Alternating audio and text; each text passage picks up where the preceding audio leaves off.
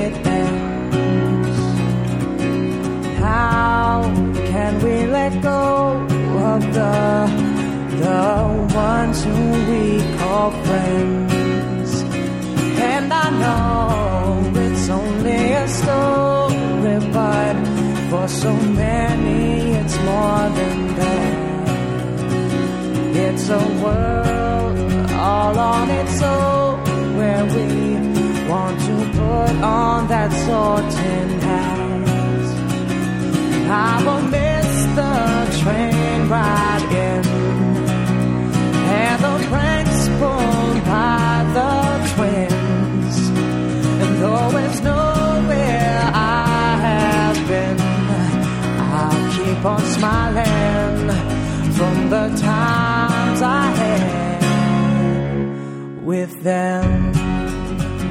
And welcome back to Potterfic Weekly. This is Ryan. This is Rena. This is Jen. This is Chi. And I'm Mac. Just so everybody knows this week, Mac is on an 8-second delay from the rest of us. So once we've all moved on from a topic, Mac is still, not quite there yet. So if it sounds like Mac is broadcasting from the moon, it's really just Ohio. Okay, our episode tonight will have two parts. In the first part, we're going to conclude our discussion of the Seventh Horcrux. We're going to cover the last 4 chapters. We're going to bring Melinda in and just have a conversation about the Seventh Horcrux, why she wrote it, what things we missed, what things she disagrees with, and that will wrap our discussion of the Seventh Horcrux. Over the next few weeks, we're going to kind of go off schedule a little bit. We have podcasts coming out for a little thing called Deathly Hallows. We have a podcast coming out for the movie. We have a survival guide for people coming to fan fiction because their favorite character was just killed. And you have to love Hum the Blunt One. And I'm sorry they had to die. Really sorry. And we're going to start our third discussion of A Year Like None Other on August 15th. So make sure you tune in for that. We're going to try and shake the show up a little bit for those 12 episodes and try and come at it from a more character-based angle than a plot-based angle. And you really don't need to hear this all right now, so let's move on. Jen, what happened to you this week? Well, not necessarily this week, but today I have to say that everybody in the podcast waited almost an hour for me because I was in the car. And y'all have to understand that where we live, and I finally understood the difference between freeways and highways. Well, we have a highway, and it's been on like a 10-year plan of fixing it up, Well, so like over the past 10 years, I've gone to college, I went to high school a little bit, and like they've kind of done this and that. Well, for some reason, they're building an overpass, sort of, except instead of an overpass that goes, crossways over the road, it like goes with the road. So it's a huge project and a huge deal. And so this 10-year project, they started building it yesterday. And it has to be done by Thursday. I'm not even joking when I tell you they started, like my house is only like 8.5 minutes from our studio, and they have started between the two of us. So literally I have to detour like 45 minutes to get to my 8.5 minute job, and it's ridiculous. And so I get there, and they have all of those people wearing those grungy stuff, and they're moving big bricks and stuff. And I'm like, they're going to build this overpass out of some little bricks. So the way to get home this morning was open, but when I left work, it wasn't. So I didn't know, and that's why I ended up having a detour back all the way home. And because it's a one-way road, and, they went from a three-way to a one-back road, it literally was just stopped. So anyway, I'm real sorry. So Jen calls me to say she's going to be late for the podcast. I'm like, that's fine, Jen. Well, wait, hold on. I have another call. It's Chi. I don't know how much y'all know about Kansas, but I'm pretty sure you have a pretty good idea what it's like. Like, if you were to stand on the edge of the world and look out over and just see, like, miles and miles and miles of prairie, okay, that's Kansas. Mm-hmm. That's where I live. And I don't have to deal with traffic except for when I go home to Kansas City. Well, I was going home to Kansas City, and I was driving through a small town called Overbrook. And I get to the edge of Overbrook, and there's this, line of cars, and traffic is stopped. Like, stopped. Nobody is moving. And this is a road that you could normally go 75 or 80 on, even though the speed limit's like 55 because there's nobody out there. And I sat in this line of cars because some poor unfortunate soul had taken the curve on this road too fast and had hit the light pole, and the light pole was down, and the SUV was destroyed, and so that was my traffic jam in rural Kansas, and that was why I was late. Now I want to complain about traffic. I go and visit my fiance every 2 weeks, so I leave work and I drive to the train station and I go to New York City. And every week the ride to the train station takes me about, say, 2.5 hours. And I always just miss the train. I just miss it, and I have to wait 20 minutes for the next one. So I said, mwahaha, I will leave work 30 minutes earlier, and I will catch the train with 10 minutes to spare. See how I did that right there? So I leave work, and I'm driving, so well, and things are going so well. I'm actually now 40 minutes early, and I'm going to catch like 2 trains early. I'm so excited. I drive literally, 150 miles. I come to the last mile of the trip, and traffic is stopped. Now, I don't mean traffic is running slowly. I don't mean, slow down to, 20 miles an hour. I mean people are getting out of their cars because they've been sitting next to the car next to them for so long, they feel they need to go over and introduce themselves. Now, I sat in traffic for 40 minutes to get the last 3/4 of a mile to the train station. I literally had to, pee as I was running to the train. And just made it onto the train. They have bathrooms on trains? They do, but I don't think anyone has ever used them. Yeah, that's kind of like using a train on a bus, isn't it? Just like he's a one of those. boy. I think there's a hole in the bottom of the train, and you just pee on the tracks and hope you don't get electrocuted. It's a Flintstone train. It is. I think that's it. Completely off the subject, but I think it was, who was it? The first person that responded to your "Who is Bernard?" question. Yes. Whoever that was needs to get the points because they were like, it's a dog or something. It's an animal. And there's absolutely no way anybody's going to get that it's a goat. Was it Jake? Yeah, I think so. It possibly. You know why I know that? Jake is the only person that posts on the forum. So it had to have been Jake. Oh, my. He's going crazy, isn't he? How is Bernard? Not my goat. He's my neighbor's goat. And at the moment, he's actually at my mother-in-law's house. You loaned your goat to your mother-in-law? I live in my husband's hometown now, and this is where we got married, and so I was having to drive back and forth from where we were living at the time to here to deal with all the wedding stuff, and on top of that, we were having to move my in-laws out of their house in July in Arkansas, so it's like 900 degrees outside. They've been in the process of building this house since then. It'll be, I guess, 3 years in September that they've been in the process of building this house.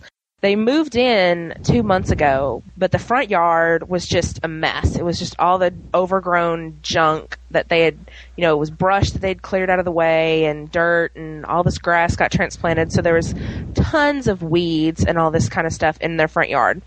And my mother-in-law was not about to get out and mow the yard, and she didn't want to break her mower or risk breaking her mower on all the junk that's out there. So Bernard showed up. So I made a comment once. I was like, yeah, we just had Mrs. Broyle's goat come over and eat our grass in the backyard. And she's like, that's not a bad idea. So she went over. She came by the house one day so she could go talk to our neighbor, and they borrowed Bernard. All right. Wait a minute. What does your mother-in-law drive? A minivan. So she put Bernard in the minivan. Yeah. And drove home. Yeah. How far away does she live? About 2 miles. What does Bernard do on the trip? I don't know. I wasn't in the car. But apparently he was well behaved.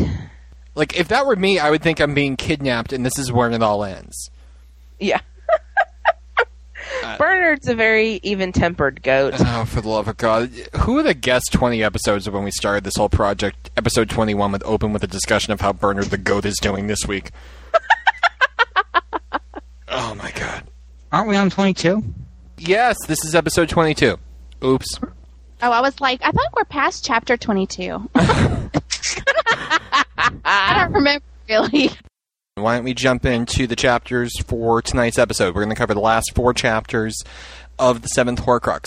And one comparison I would like to make in the very beginning is, I know Mac hasn't read any of Melinda's other stuff, but I was immediately struck by the similarities between the 7th Horcrux and her previous two-parter, the Power of Emotion two-parter, in that Melinda is the type of person that really understands the importance of an epilogue and the importance of wrapping up a story. You could wrap up a story in one chapter, and you could make it very poignant, and you could really try and briefly go through what happens to everybody and kind of leave people wanting more. Or you can do something where you take like a lot of time for the closing. You can put 4 chapters worth of epilogue in there. And at first you might think, well, that seems like too much. It seems like the action just stops and then you're kind of waiting for it to end. I don't think that at all. And I really like the choice that Melinda makes. I really like that she gives us a lot of epilogue. And I think that when you compare, we talked about this last week about how she recycles some plot elements from herself. I really like this epilogue better than her previous efforts. And I think she may even disagree with that, but I really think that she did things differently this time, and I think it improved the quality of the goodbye, and I definitely liked what she did before. So it's it's like going from a 9 to a 10, but I really think she improved upon her previous stuff tonight. Who wants to start us off? 1, 2, 3, not it. Not it. I want to do the ending chapters. Rena?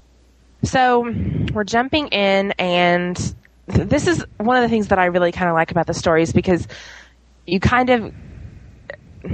the sense of how disoriented everything is, and Harry points out that Riddle's hair has gone gray, which is something that, when you're busy not focusing on the big picture, that's something that would jump out at you, It's the little things that just kind of, when you're wanting to avoid looking at something, you're going to pick out, oh, there's a bug on the wall. Oh, little stuff like that. His hair is gray.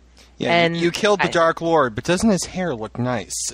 Yeah, exactly. It's that whole sense of unreality about the whole thing. And part of it is because, if you put yourself in this kid's shoes, he's, all of 17 years old, and he's just defeated the most evil dark wizard of their time. Now, I know myself at 17, there's no way I could have pulled this off. I was an idiot when I was 17. Come on, weren't we all? I was really stupid. Rena, hold on. Whoa. Rena, you were 17? Shut up! Sorry, inside joke, episode 3. Go back and listen. Very good. Hold on, Rena. One of our episodes is named Cat in a Burrito, and I think that was in reference to something you did around the time you were 17? I wasn't 17, but I know what you're talking about, yeah. Were you, like, it was when I was young and stupid. Okay. I just wanted to hear you say it. Yeah. Mac, were you ever young and stupid? I'm old and stupid, so I'm assuming I was young and stupid. There you go. Just wanted to double check and make sure on that one. I don't know if I was stupid at 17. 17 was 2 years ago for me. At 17, I'd already written 2 novel-length Harry Potter fan fictions and was a beta, so I don't know if I would go with stupid, but... You will look back, honey, on this time of your life when you were 17, when you reach the ripe old age that the rest of us have, you will look back on yourself at that age and be like, oh my God, I was such an idiot. I mean, just... Oh, I'm sure. In not even in intellectual capacity, but in everything else. You're just like, what the hell was I doing? What the hell was I thinking? What is going on with me at that time? We should let you enjoy being 19, though. Do you remember 19? Oh, sorry. I remember 19, yes. I remember it well. I wore a suit. I had the briefcase. It was wonderful. What? I was one of those. Did you have hair? I had. Did I have hair? No. I didn't. No, I definitely was. I was the kid when I was 17 years old. I was the kid who worked full time, had the suit. I balanced my check. Oh my God, I missed over a certain stage of life there, but. Yeah. I'm imagining Ryan as an 8-year-old playing checkbook or something. Oh no, I played school when I was 8 years old. Yeah. Not me. I looked like I was stuck in the 60s. I mean, come on. I was a moron when I was 17. Well, it's the 70s, and the 70s and the 60s are a lot alike. Hey, now. I was not 17 in the 70s, okay? Rena is 47 years old. Doesn't she hide it well, everybody? Yeah. Yeah. That doesn't make sense. It'd be like 47. I'm doing math in my head, and there's no way that works out. No. Yeah. So our consensus, hold on, wait a minute. I balance my checkbook and wear a suit at 17, and everyone's laughing at me. Harry defeats an evil dark lord, and it's, ooh, Harry. You can't compare the two. What are you talking about? I don't know, but I think I should be getting more credit than I am. I don't balance my checkbook now. I just hope at the end of the month with my fingers crossed. That's my strategy. It's worked so far. I can tell for my next birthday, Jen's going to write me a check for my birthday, and there'll be question marks all over it. When I finally end up doing my own taxes, I'm going to be calling Ryan weeping. I don't know what to do. Thank God for, what's that program that everybody does their taxes on? Tax Turbo? TurboTax. TurboTax. Yeah. I feel really good about TurboTax. I feel really good about cheese tax returns here. Tax Turbo? Luckily, I got married to someone who can do this stuff and allows me to play in the Harry Potter world. So we get, he's drifting over the scene. He's watching Ron and Hermione. He's disconnected. And it's that same sense of, confusion. He doesn't really know what's going on. He's thinking about what Dumbledore had said to him and not what has just happened. And so he floats in through the love room, and it's nothing, and it's nothing, and then all of a sudden, dun dun dun, it's Dumbledore. And he's not a portrait, so I can dig it this time. He's, the wise old man, and not, the fortune cookie. The fortune cookie. Yeah. No, I expected Dumbledore, the portrait, to be a fortune cookie. Would you like a lemon drop? Oh, I don't see. We don't know a whole lot about portraits and how close they are to people's real. Yeah. I don't know. Yeah, we did the whole thing last week, and... Oh, you did the whole thing last week? Okay, then I'll shut up. Obviously, I don't have anything to add to the conversation. Okay, Rena, go. Oh! All of a sudden, Harry realizes that the room he's in, it looks like the Gryffindor common room. And Dumbledore explains to him, and this is something that I thought was very reflective of Harry and canon, is that this is the place that he feels the most comfortable. This is where he wants... This is his home. And so, and of course, Dumbledore's excited about that because, Harry's always been special to him. And so they discuss what's going on. And Harry has to deal with the fact that he has killed someone. And even, there are people, soldiers that come back from war that have to deal with the same thing. They were told to kill and they did, and that doesn't mean that it sits well with them. It doesn't mean that they agree with it, that they like what they did. They did what they had to do. And now Harry's having to deal with that same thing. as we're recording this, we are less than 2 weeks away from the release of Deathly Hallows, and we're wondering how the final battle will actually end. I am of the belief that Voldemort will not die in the traditional sense, that he'll, remain behind as a ghost because he's so afraid of death, and I'm under the belief that there's something we're not seeing. I don't think Harry will, say Avada Kedavra and just kill him. I think that's too easy, and I think there's something that we'll all slap ourselves in the head when we see it. But that's what's important, because Harry isn't a killer, and Harry, as we have, been shown, couldn't even kill Bellatrix Lestrange after she killed Sirius. And I don't know. It seems like Harry would have the hardest time with that, even if he is killing his parents' murderer. I think it really shows what a strong-willed person and a strong, ethical person Harry is, that he couldn't even kill his parents' killer, without having to go through literally a conversation with the dead. And it's something that, if he didn't have this moment, if he, collapsed, at Tom Riddle's feet and woke up at St. Mungo's, I don't know if he could go on, even though that would be the absolute best case scenario. So I think I just really want to focus on just how strong of a character Harry is, that, Joe Rowling has said, if Harry were a real person, he'd be in a mental institution by book 5. I mean, you can't put a 15-year-old, 16-year-old, 17-year-old through this stuff and expect them to behave, like a U.S. Marine. But well, yeah. Yeah, but I just really think that Harry, the only way he, as a character, could get through this is by confronting the people he feels he's either let down or had to avenge, and so forth. So I really like a lot the fact that he essentially goes through the veil, so to speak, and, speaks to those who have gone before him. I think you almost have to give Harry this treat as a reward for everything that he's had to go through these past 7 years, because if after this final battle with a drought of the living dead in him, barely alive himself, he just wakes up in St. Mungo's, he's not going to have the closure that he needs from this 7-year struggle. And by allowing him to speak with Dumbledore, then Sirius, Remus, hear from all the people that meant most to him, that what he did was right and how important that was. And that way, when he does end up waking up at St. Mungo's, it's much easier to begin really living his life than having to think about all the loved ones that he's lost, because he gets this chance to be with them one last time. This is essentially Harry, curling up into himself. He feels most comfortable at Hogwarts. He feels most comfortable in that common room. And that's where he wants to be now, because this is essentially, Chapter 30 is Harry healing himself. And when we have Melinda on later, there's some stories she told me about the reaction to this chapter I really can't wait to ask her about, but we'll get to that later. But, this chapter is essentially everything that we really look for, from the conclusion of Harry Potter. Joe and the fanfic authors have spent years and years and, in every different variety of just torturing this poor kid. And this is essentially the chapter where Harry's done. And I think it's very fitting that when you're busy, when you have... It's kind of like, if you're a soldier in combat, you can be so, rushed with adrenaline that you may not realize you've been shot. And once you calm down and realize it, then you start to feel the pain, and then you start to feel the aches, and you start to feel the bleeding. And it's really like that with Harry. He's been on the run for so long that now it's over.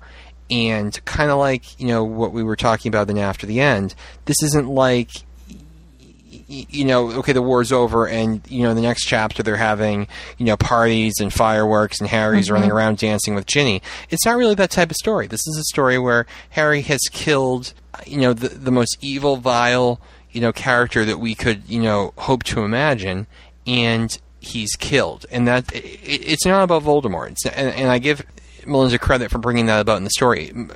Voldemort doesn't matter. Harry matters. It's never been about Voldemort's plans or his aims or why he thinks what he thinks. It's about how does this character teach us more about Harry and Hermione and their friendship and Ron and the Weasleys. So I really like the retrospective nature of this chapter a lot. I especially liked that he needed to go to this room and he needed to feel loved, and he needed to kind of just take a breather. And I really like what the room offered. It gave him a little bit of perspective that he really just needed. He was so like he was ready to just give up. Mac, I know that you haven't read anything else by Melinda, and this is similar to something that she's done before. And what I like about it this time is this isn't Harry going to the other side with a choice. He's not there to choose whether to die or whether to live. This isn't a matter of how much does living matter to Harry. This is Harry coming to accept the fact that he's going to go back, and it's going to be hard, and it really starts now. Like with our previous story, the whole story was how do you react to what just happened. Harry, this is like the point before, we've encountered Harry before in our fanfiction journey here, where he is making that realization that, the pain starts now, the rebuilding starts now, my life starts now. It's something that you can really screw up, I think, if you're not really good at it. I think that you could very easily make it extremely hokey, and you could have, there's Grandpa in the corner, and there's, the bunny. Make it very Wizard of Oz. Yeah, I saw you there, and you were there. Yeah, and there's the bunny rabbit, that we buried in the backyard when I was 5, even though the Dursleys wouldn't. The Dursleys would give Harry, like Dudley's dead rabbit, and that could be his pet, but. That's worse than Snot. I like Snot because can't you picture little Ginny? Snot. I know. I love Snot. I can't diss Snot. I love it. I have my own Snot just because of this story. Do you really? No. Oh. I didn't know. You go to Walmart all week. You spend your money on something. I figured you found a really ugly stuffed animal and you bought it. What do I know? Oh, it's cute, actually. All right. I got Snot. You did? Gross. Thank you, Mac, for jumping in there. Very profound. Thank you. But, yeah, I mean, like, here's the deal. If you get to talk to people who have died, I think you always wonder, if you've been someone, and I've gone through this, if you have lost someone close to you, you go through life wondering, what would they think? And, how would they react to this situation? I know how they've reacted in the past, but you never quite know. And even if you're a person of deep faith, there's always that little bit of doubt in there. Would things really be okay? And, Harry gets to see Dumbledore, and he gets to know that Dumbledore is okay, and that Dumbledore is going on to his, next great adventure soon. And he's been holding back, that journey to make sure that Harry's okay. And you see Remus and Tonks, and they didn't mind dying for Harry and dying to save the others. And Sirius missed the final battle because he was trying to pick up a woman. I mean, when you're Harry, think of all of the fan fictions we've read, that take place in 6th year, where Harry is, depressed and he wants to kill himself, and he's, he usually it takes Ginny to pull him out of his shell because he's so upset that Sirius died. And then picture, all of our lives when we lose a parent, or we lose a spouse, or we lose a sibling, and your life just ends. Now picture you finally get to meet that person on the other side, and they're like on a date and they can't come to the phone right now. I'd feel good about that. I would too. I mean, I think I give Melinda, tremendous credit for letting Harry see that even though you've suffered so much, everything's going to be okay. I really liked how normal she made them. That they could have been so, all knowing when people die, and they just know what's happened and they know what's to come, and they're very foreshadowing and profound and prolific and all of those big words. And they have a glow about them, and there's there's an unseen light source. And I really liked how these are the same characters that we knew and loved. They haven't changed. I mean, yeah, they're dead, but it's like they're still living again, and they get to see each other, and they get to hang out with each other, and it's like life after life, and it's not scary. Though I have to say that I was a little confused with if he's not dead, he's not in heaven, it's like a waiting area. Well, here's the thing. So have they all been waiting for him? Because, Dumbledore mentioned that he was waiting for Harry, and now he could go, That was left unclear, and I don't think it's something we're supposed to know or really think about too much. I mean, you could make no, seriously, you could, like, Sirius, was watching and he missed the final battle, which is something that would happen to me. I would, miss the fact that the war just ended because I'd be trying to park my car. I that would happen to me. But did they all wait behind just to see how it turned out? Maybe they came back, and Dumbledore's been the guy who's been sleeping in the parking lot all this time because he didn't want to miss anything. I don't know, but I mean, Yeah, I think you're right. Like, you could easily picture Sirius, like, this evening after, the scene ends, on the phone complaining about his long-distance carrier. I mean, they're not dead. They're just doing something else now. And, I even love it. Sirius is chatting up a witch. Okay, so are there muggles there? Is it kind of like, can you still do magic? They're the people that... were taken. And I really like, and this is something that we got into back in like chapter 5, I believe, chapter 6, with James and Lily. They died at like 20 years old. And now all of a sudden, Harry's 17, so his parents are 3 years older than him. Or do they just look 3 years older than him and really they're like 45 years older than him? Would they react on the level of, Harry and his, 7th year, housemates, or would they react as, parent to child? And I like the fact that they have the wisdom of people far beyond their years, but they look, just like someone who, might be a couple of years ahead of him at school. And Agreed. I really loved that. I'm glad they mentioned it, because I honestly, like, I swear to God, everybody, I've been reading these chapters up until, like, the last couple of episodes. Like, I finished the chapter and then put my headset on and we podcast. So I had no idea what was, coming. And I just thought that was a really, it was great. And I just have to say this. I loved Lily Potter. I loved, her goodbye to Harry, where she comes up and she, hugs him and she kisses him and she backs away and she walks up and gives him another hug and kisses him, and then she like backs away and walks up and like rubs. It's like she's been waiting for this, for 17 years. And yeah, I mean, that was just such a good yeah, and and this is someone, like, there's even like, a joke in there where Harry is blushing because this is a girl he may have actually like found cute, if he because she looks like someone his age, but it's his mom. And I love the fact that he was so afraid to call them. They were the last ones that he called. That I think was just a really beautiful point, because, like, seriously, like, I've lost, many people. I've lost, a parent. I've lost, very close members of my family. And, like, there were days in the beginning where I had, like, 50 questions for each of them. And, like, if I could have them back for a day, I would give anything for it. And if you said to me, like, right now, okay, if you call your father back, he'll appear in the room, I would hesitate a little bit for that, because that, what if they're not proud of me? What if I screwed something up? What if they're not what I imagined them to be, because I've been building them up in my head? Melinda does a really good job here of isolating the fact that life isn't, that cut and dry, and this isn't, like a first grade bedtime story. This is deep stuff, and I don't know. I don't think I can really say enough about the scene and, how much it heals the reader who's been, like, reading through all this angst for 30-something chapters. I just think it's extremely, yeah. I have to say that it was very awkward for me to read James and Harry, their relationship. Mm-hmm. But, Remus, it was just kind of like, nah. Like, I don't know if it's just because I just saw the movie, The Order of the Phoenix, but for some reason when Harry and Sirius see each other for the first time, like, I don't know, Mac, you've seen it. It just flashed back to the movie of them seeing each other. And it was like, it so thrilled me to read it. And so to me, like, that relationship of Sirius being the first person Harry wanted to see after Dumbledore, and also, I don't know, it just meant so much to me. So I really, really particularly loved reading about Sirius seeing Harry again and Lily. And James, I just felt it was just kind of awkward. Did y'all get that at all?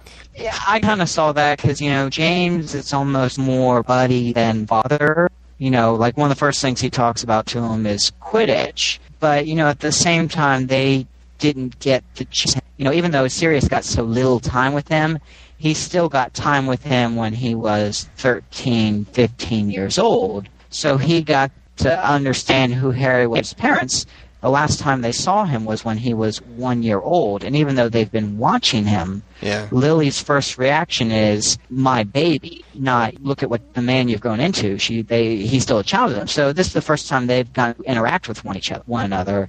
And, Lily comes off as very motherly. James doesn't come off quite as father. Well, no, let me even say one thing to that. picture Harry. Like, Harry is standing here petrified of the fact that he can call his parents now, and he's been waiting his entire life for this, and he all of a sudden gets them. He can call them, and he can experience that moment with them. James is, I would imagine, very much like Harry. He was the bully that Harry was. He most likely came from a loving family, and he never had to want for anything, I just imagine, of James. And, different upbringing.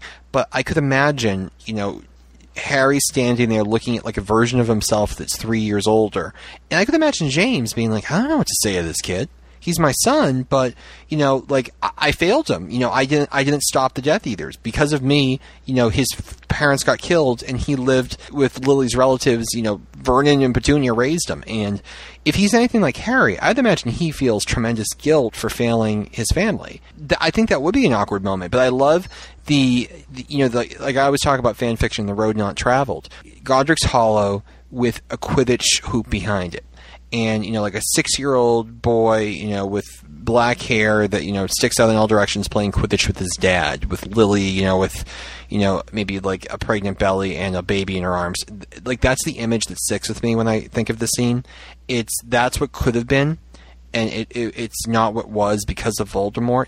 But that's over now, and things are going to get better. And because of what Harry went through, and because of his perseverance, and because of the people who he gets to say goodbye to now, he has the chance to have that for himself. And I think what really struck me most about this chapter is, it's the expression, when you look at your children, like the one thing you ask for them is to do better than you did. And James and Lily didn't get to live. Sirius didn't really get to live to a ripe old age.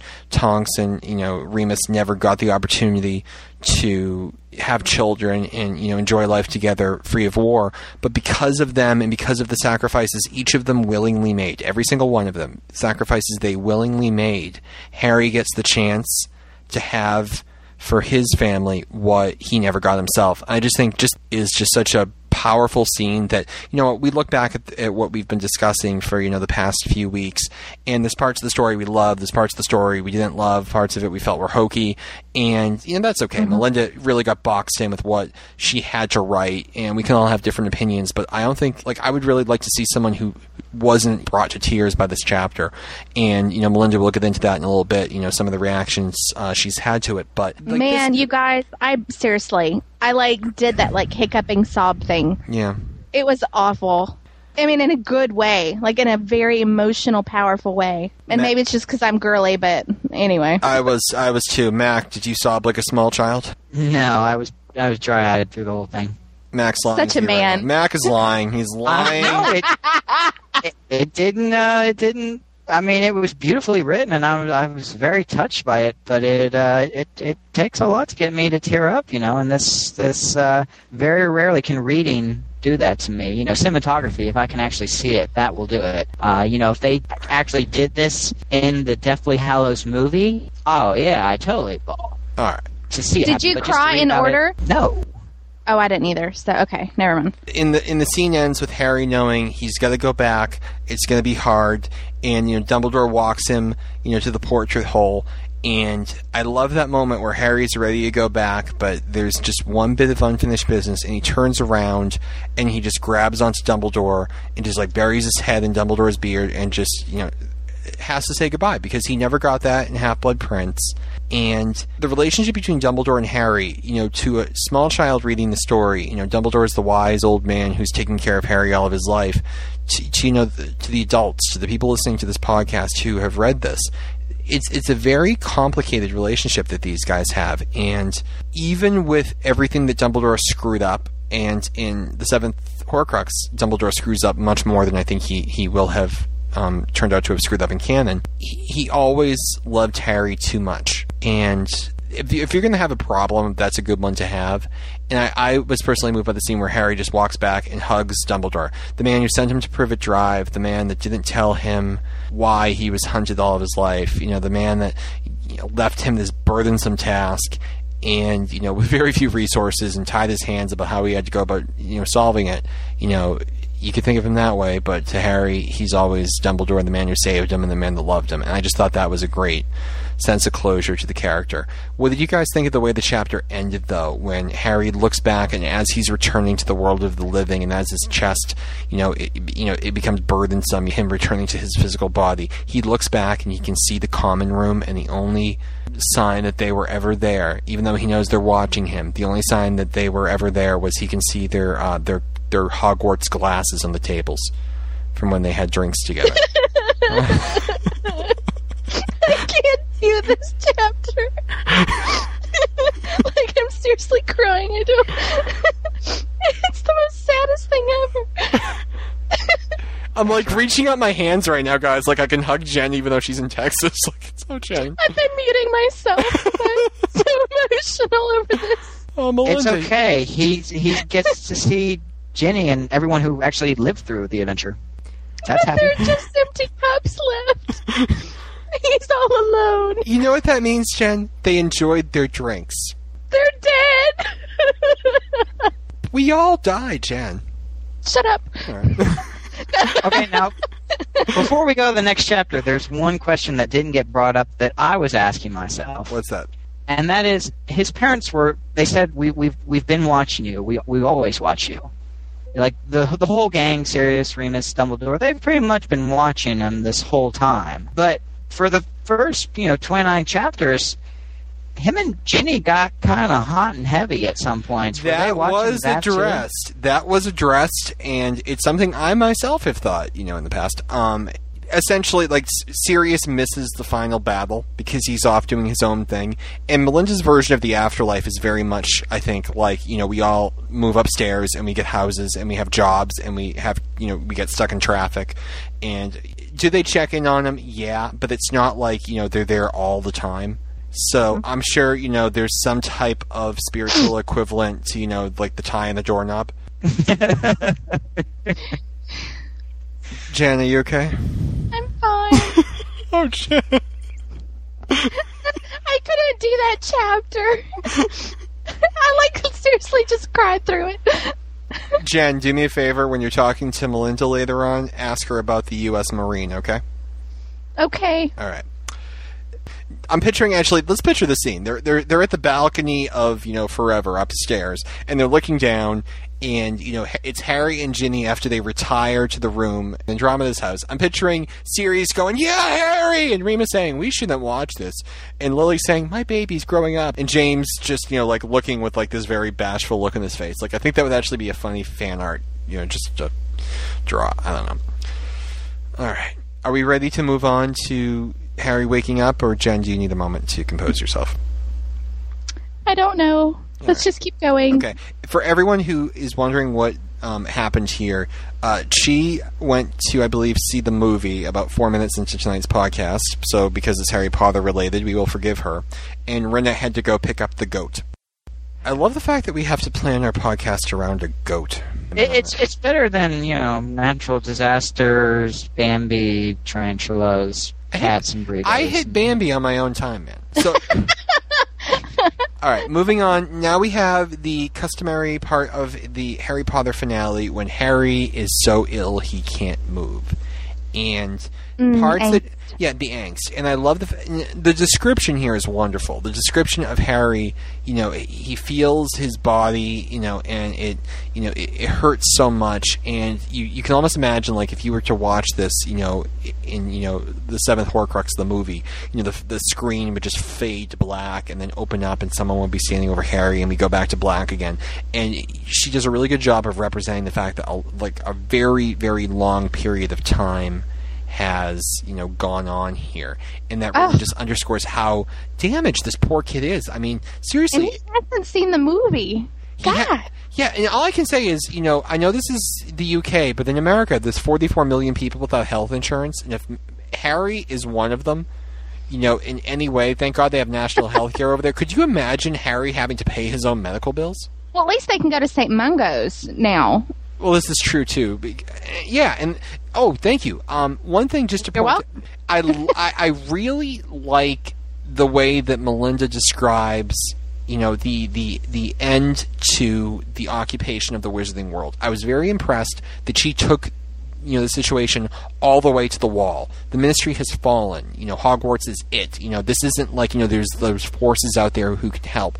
Everything is gone. The other ministries in the world aren't doing anything. It's these guys versus the Death Eaters, and that's it.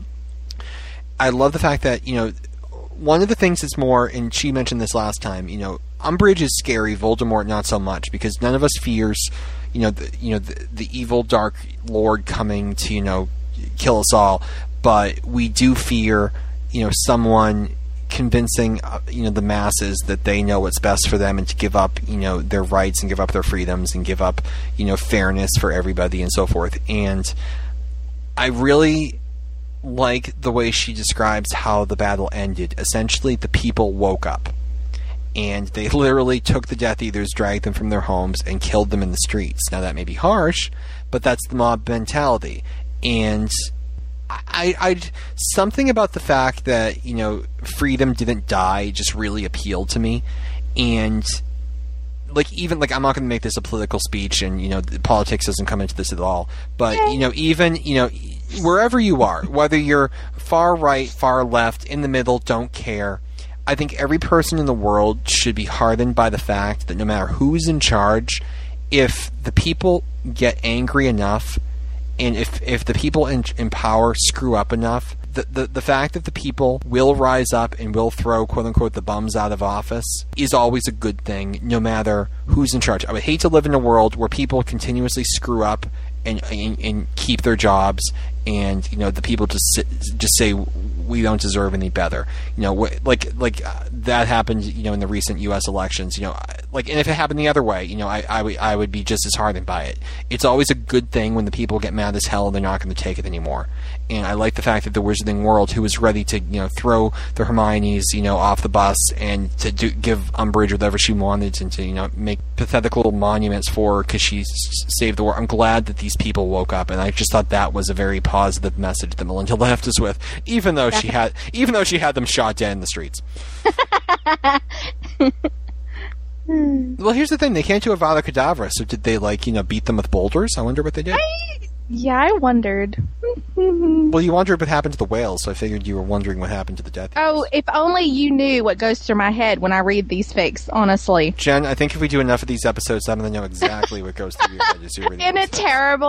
I'm such an embarrassment to myself. Anyway. But Jen, we love you. Thank you. Mac is on a little bit of a delay tonight, so I'm not sure if he was acknowledging Jen as an embarrassment or whether he loves Jen. So we're going to leave that one open-ended. Yeah, exactly. Or he's saying, "Hi, I'm Mac, and welcome to Potterfic Weekly."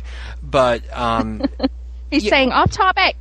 Well, I have a bunch of stuff I want to hit, but Jen, why don't you tell us what you like about these chapters in St. Mungo's? Okay. To tell you the truth, as much as I liked this chapter, I did. I could not control my enthusiasm for going to the end. It's like when I get my 7th book, I'm not sure if I'm going to be able to restrain myself to start at the beginning and go through. I know, isn't it terrible? Jen, you can't do that. I know, but I don't know if I can help myself. Jen, you have to help yourself. Because you can't I have to emotionally prepare myself for these things. I'm telling you. Jen, so I'm fast forwarding through the end of this chapter. I went back and read it. Do you remember what happened to you the last time you did that? You did that with after the end. You did that with who was his name? Who was what was the guy's name? The guy, not the librarian, the one that Xenia wrote after herself. The archivist, Mr. something.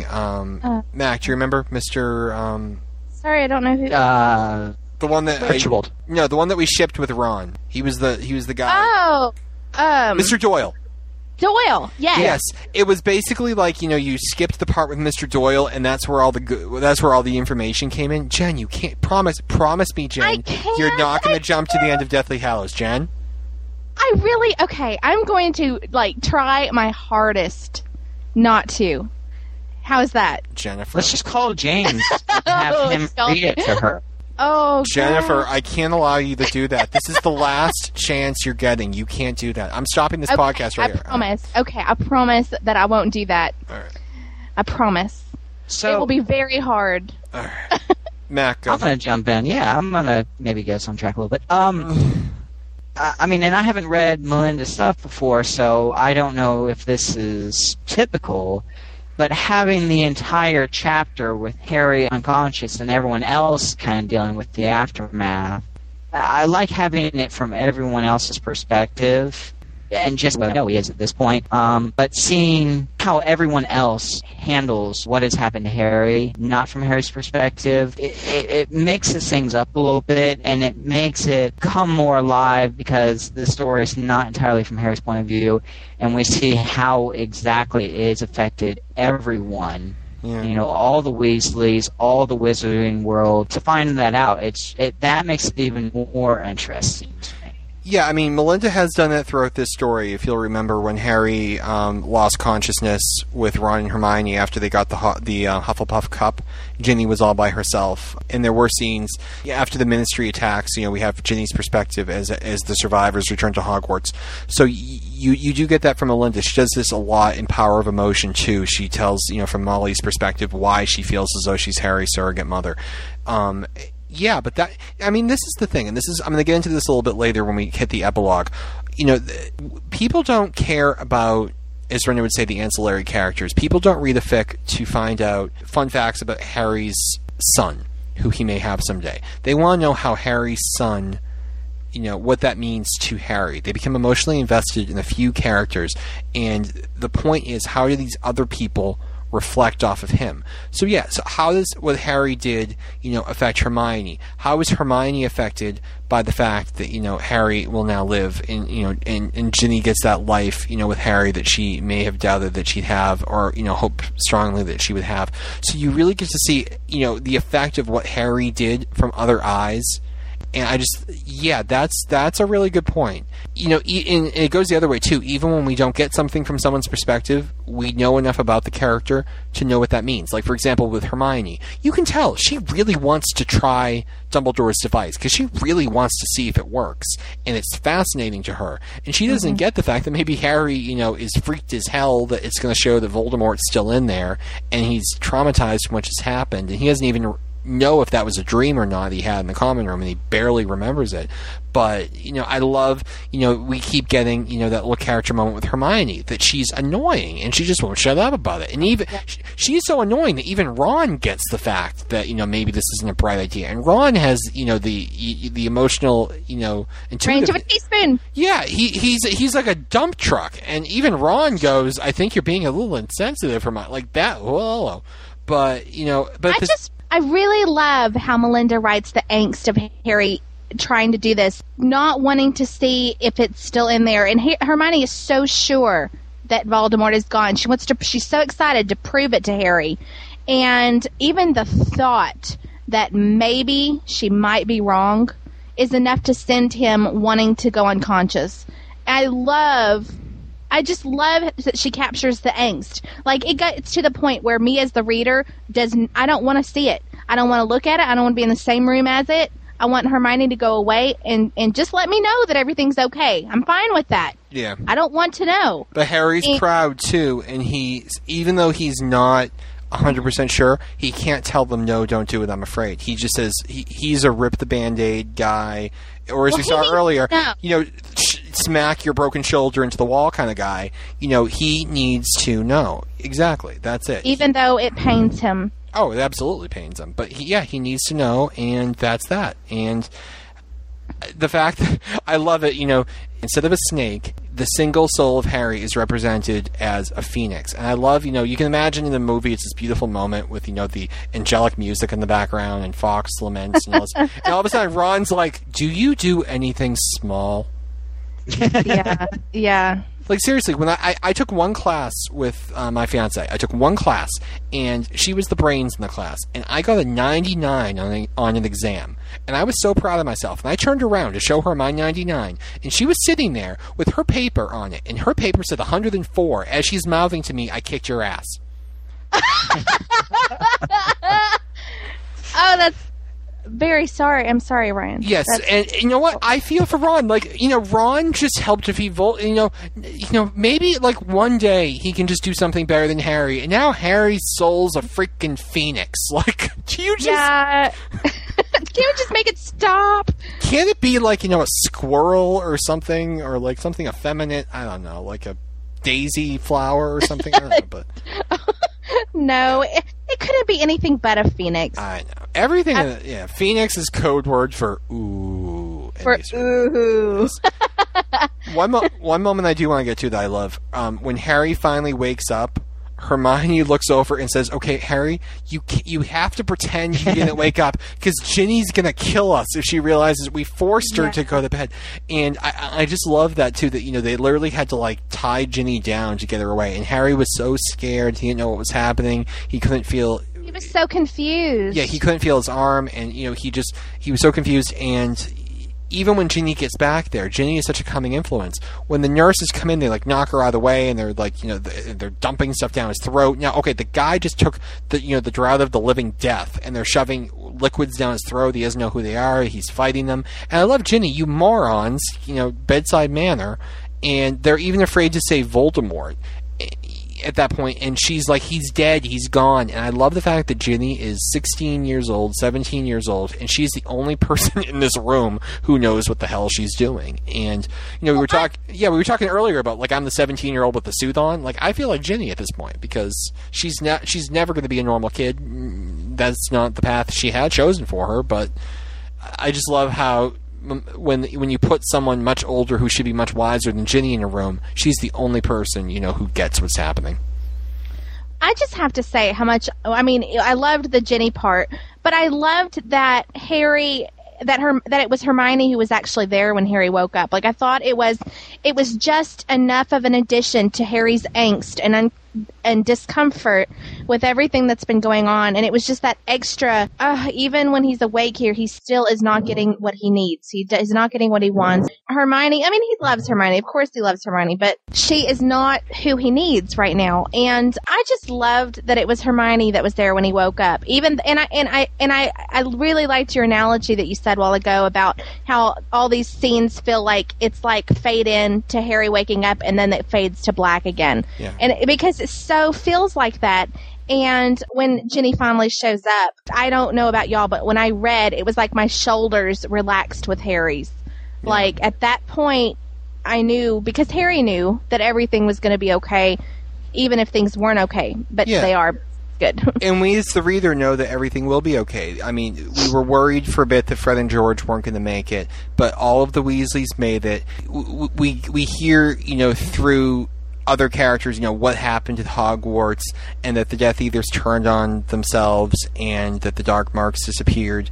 And we hear some fun story. Fleur killed Fenrir Greyback, and Bellatrix and Narcissa, and everything that happened to all of these characters, and all the bodies on the ground. But what I remember about that scene more than everything, more than the fact that all the Weasleys lived, and everything that happened. All the Weasley men have scars. Even Fleur have scars because they didn't want Harry to feel left out. Yeah. Like how great is that? I'm sorry. Like, we were talking about scars, but like that was just it's. You mentioned in the last episode, Jen, things that you remember when a fic is done. I will remember this fic for the fact that the Weasley men all wanted scars to be like Harry. Not because they want to be cool, but because, if Harry's going to have a scar, we're having one too, because he's our brother. And he's our son. Right. And I just thought that was very nice. Yeah. I couldn't hold it in. I was crying throughout this whole chapter. Yes! Oh, no, wait. I'm sorry. Success.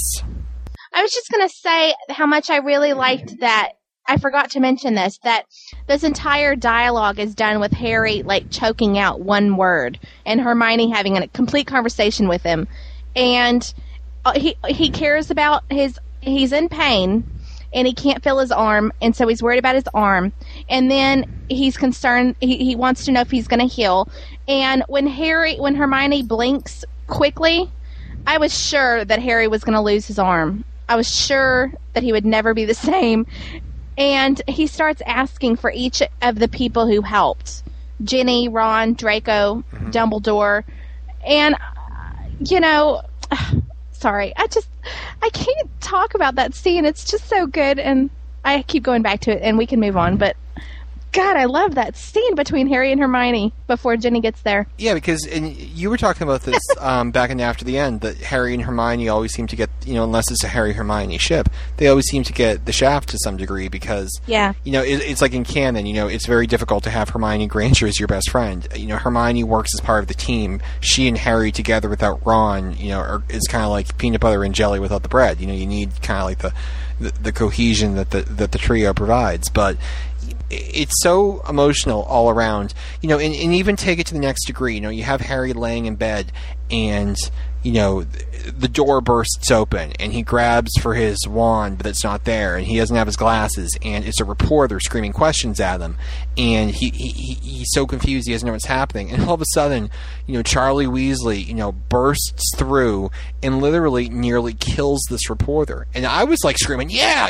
like I was me like, too. I was really going for Charlie there, but then when Harry says, Charlie, wasn't that a little much? I'm like, ooh, if Harry thinks it's a little much, maybe I should re-examine my position on the fourth estate. And I still agree with Charlie, though. Yeah, I don't. But I love the fact that we find out there's been an attack on the Burrow.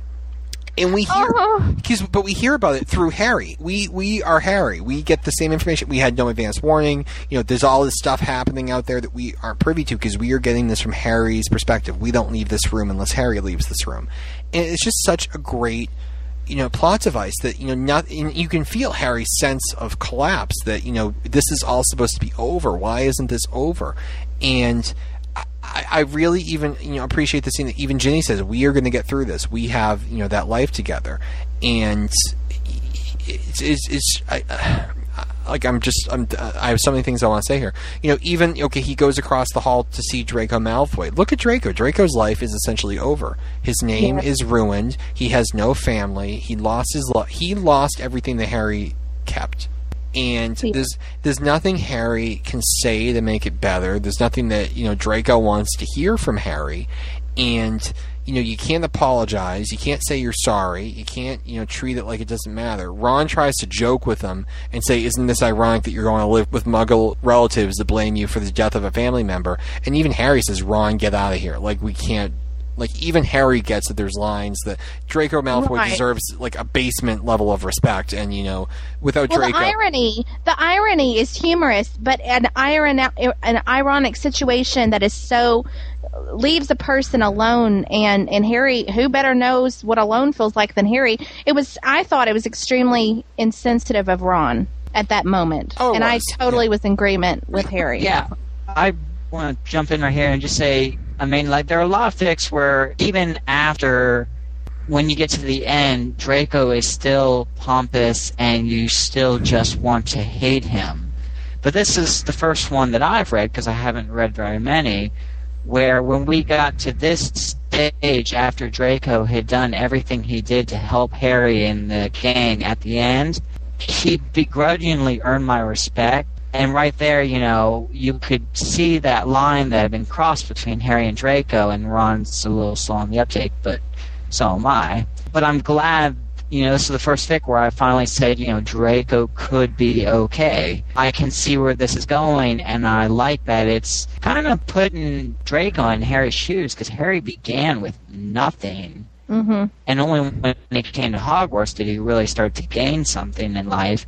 And Draco's in the exact different position. When he came to Hogwarts, he had everything in the world, and now he has nothing. So it's kind of knocking him back a bit, but you see this is a real chance for Draco to grow, and I could almost see like a Draco sequel to be written after this from Draco's perspective. Yeah, that is the hallmark of well-done fanfic, and I thank you for saying that, because now I get to actually give an example for what I've been talking about. You have to if you're going to take Draco and make him into a good guy, or a guy that, Harry can go have a beer with, you can't take Draco after Half-Blood Prince, move him up 2 chapters, and have him be a good guy, because I won't read it, because it makes no sense.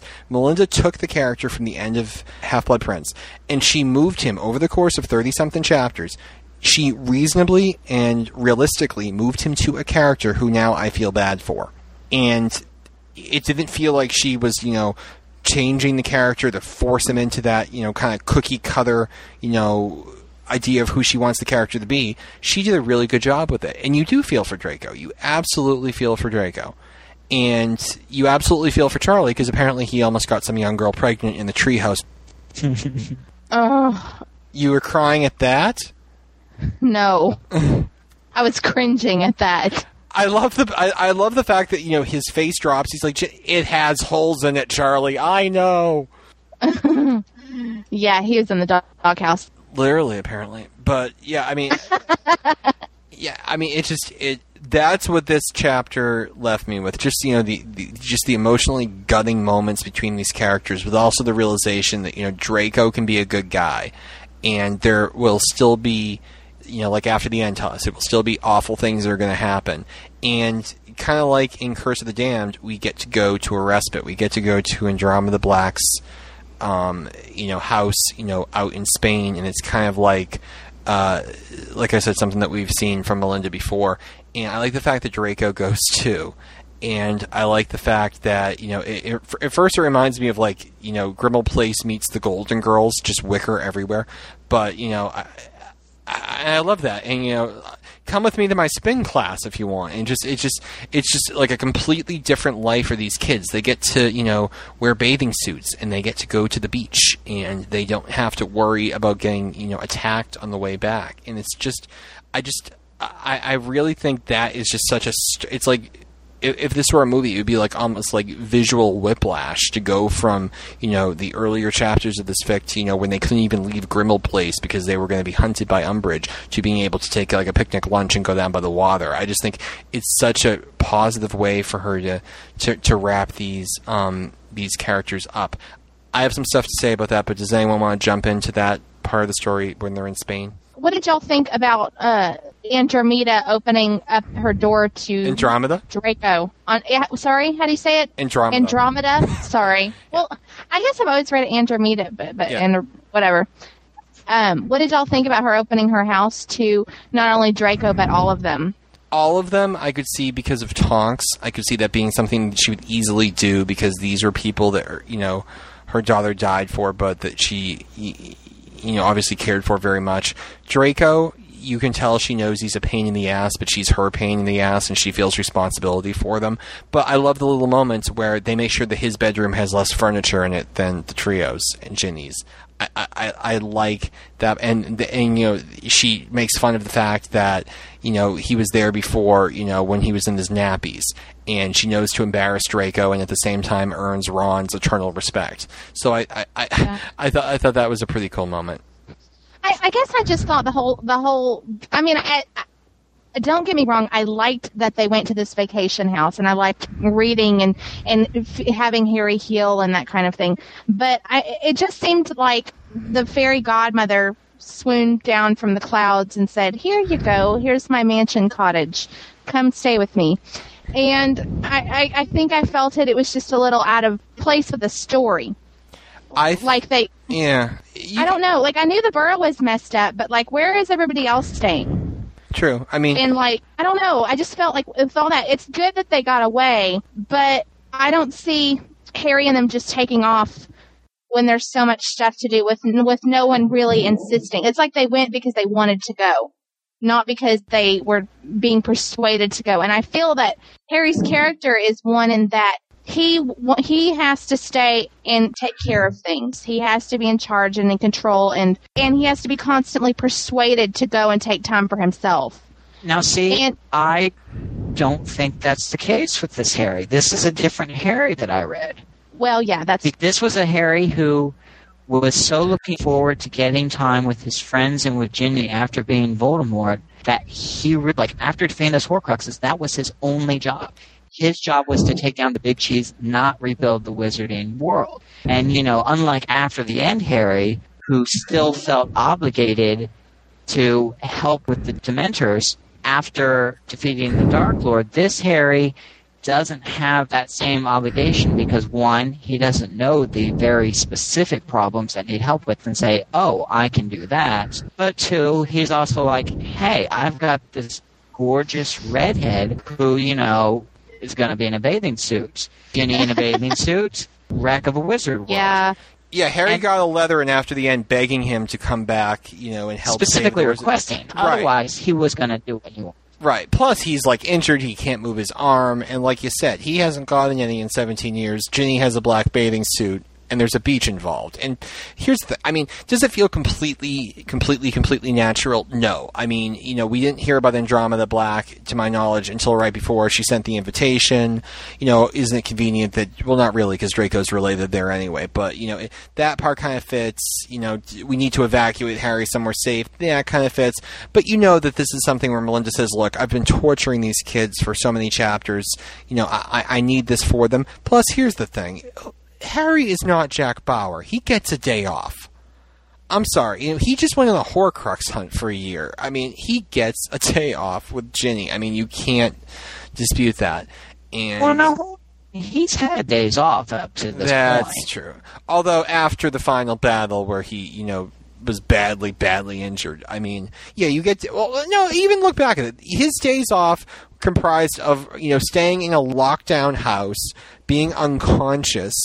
He got a couple dates in here and there, but think of how we live our lives. Jen and I were stuck in traffic for a combined hour and a half, and we thought the world was ending.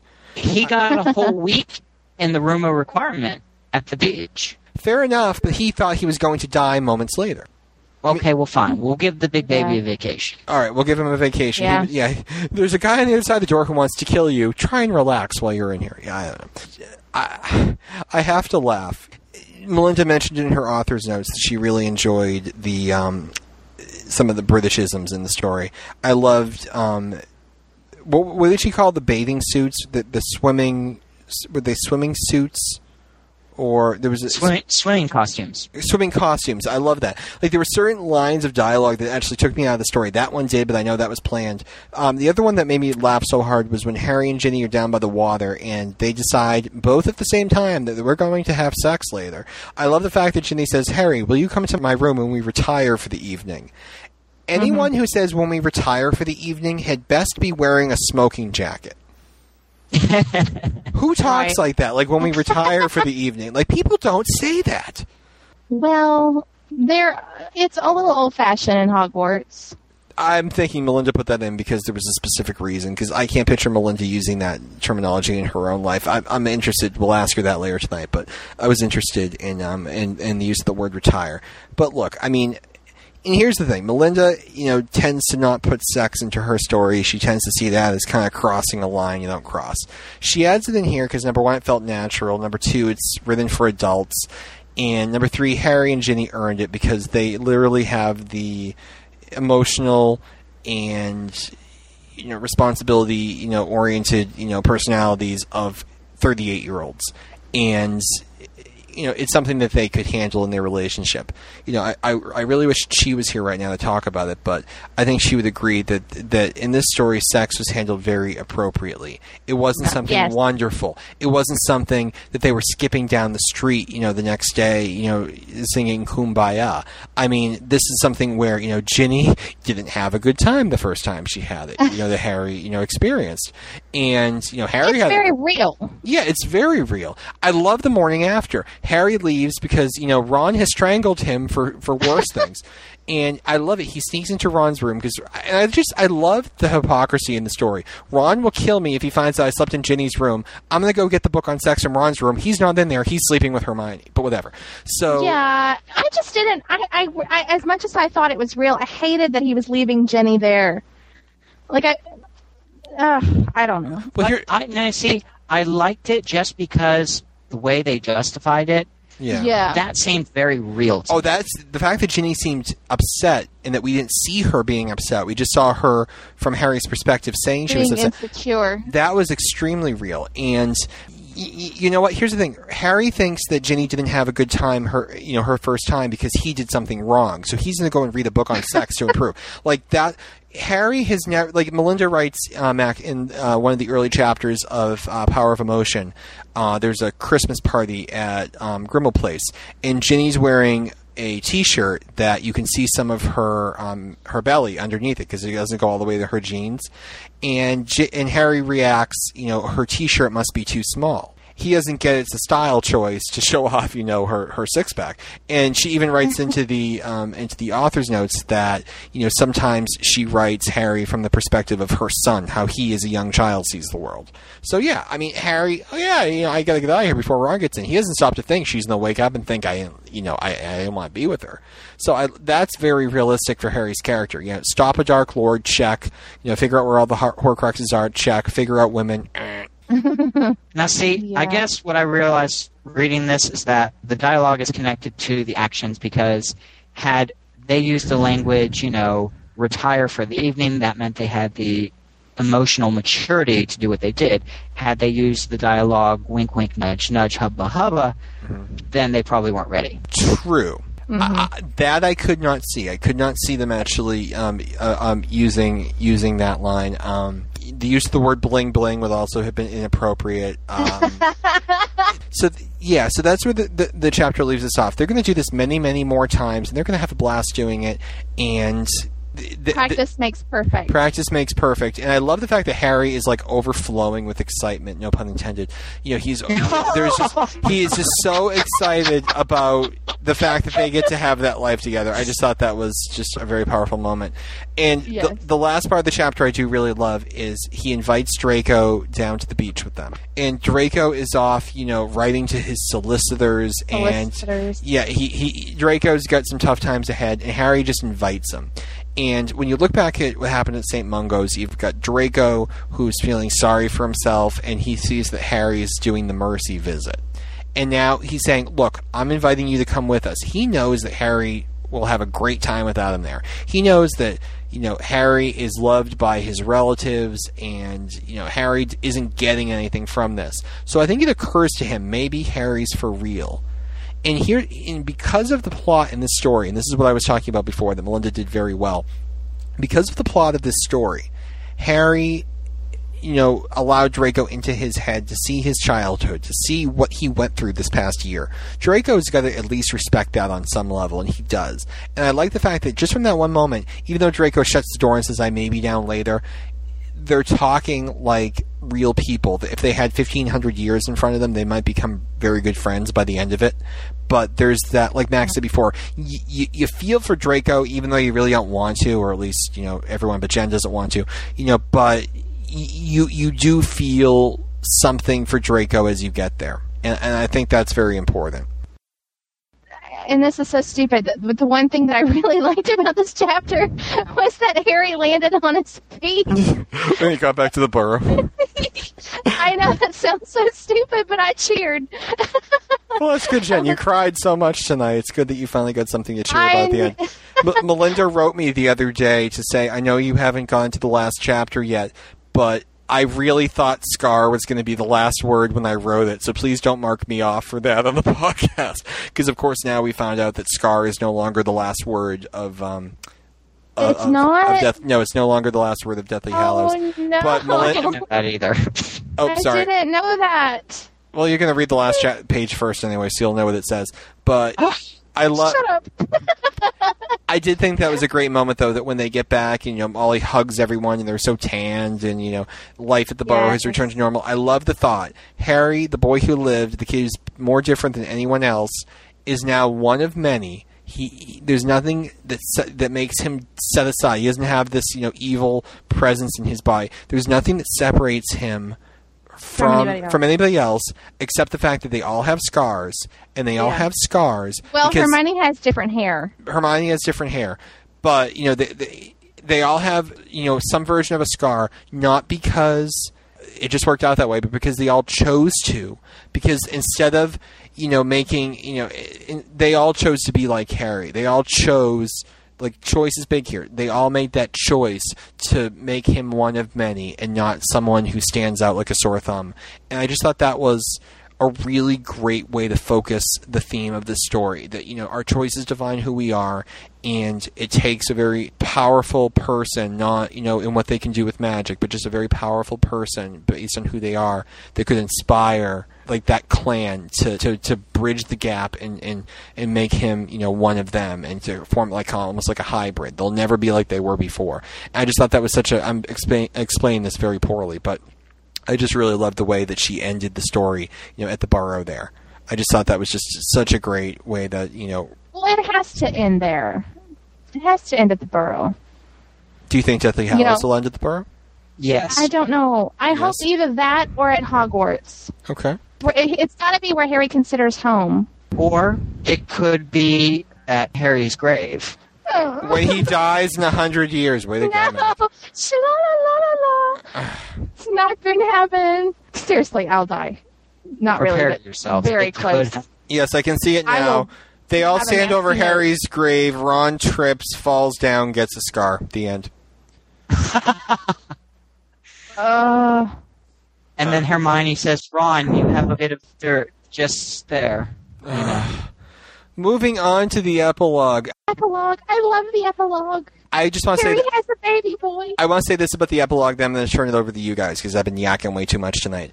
There's an epilogue in this story. There's an epilogue in Curse of the Damned. There will be an epilogue in Deathly Hallows. Here's why I think this epilogue is better than the epilogue at Curse of the Damned. And I talked to Melinda about this, and she actually felt the other way.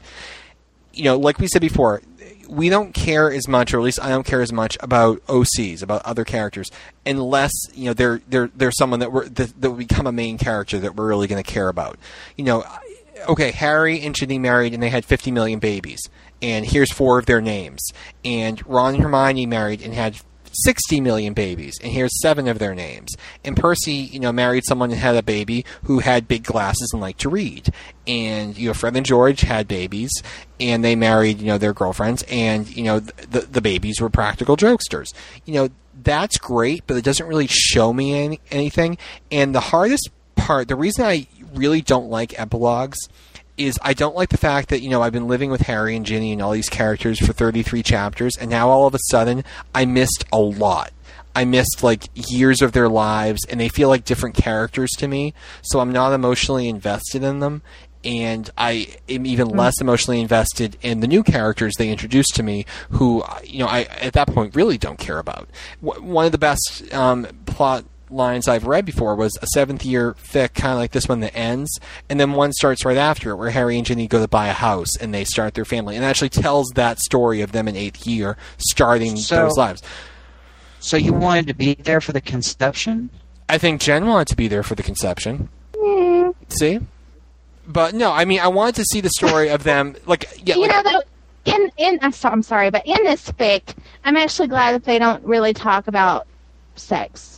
I'm glad that it happens and then they talk about it after the fact. Oh, I was wondering about that. In the story. I was wondering about that because it does start with Harry waking up the next morning and Ginny's cuddled up against him, and I was just remembering you from after the end screaming, "What did Ron and Hermione do? What did they do?"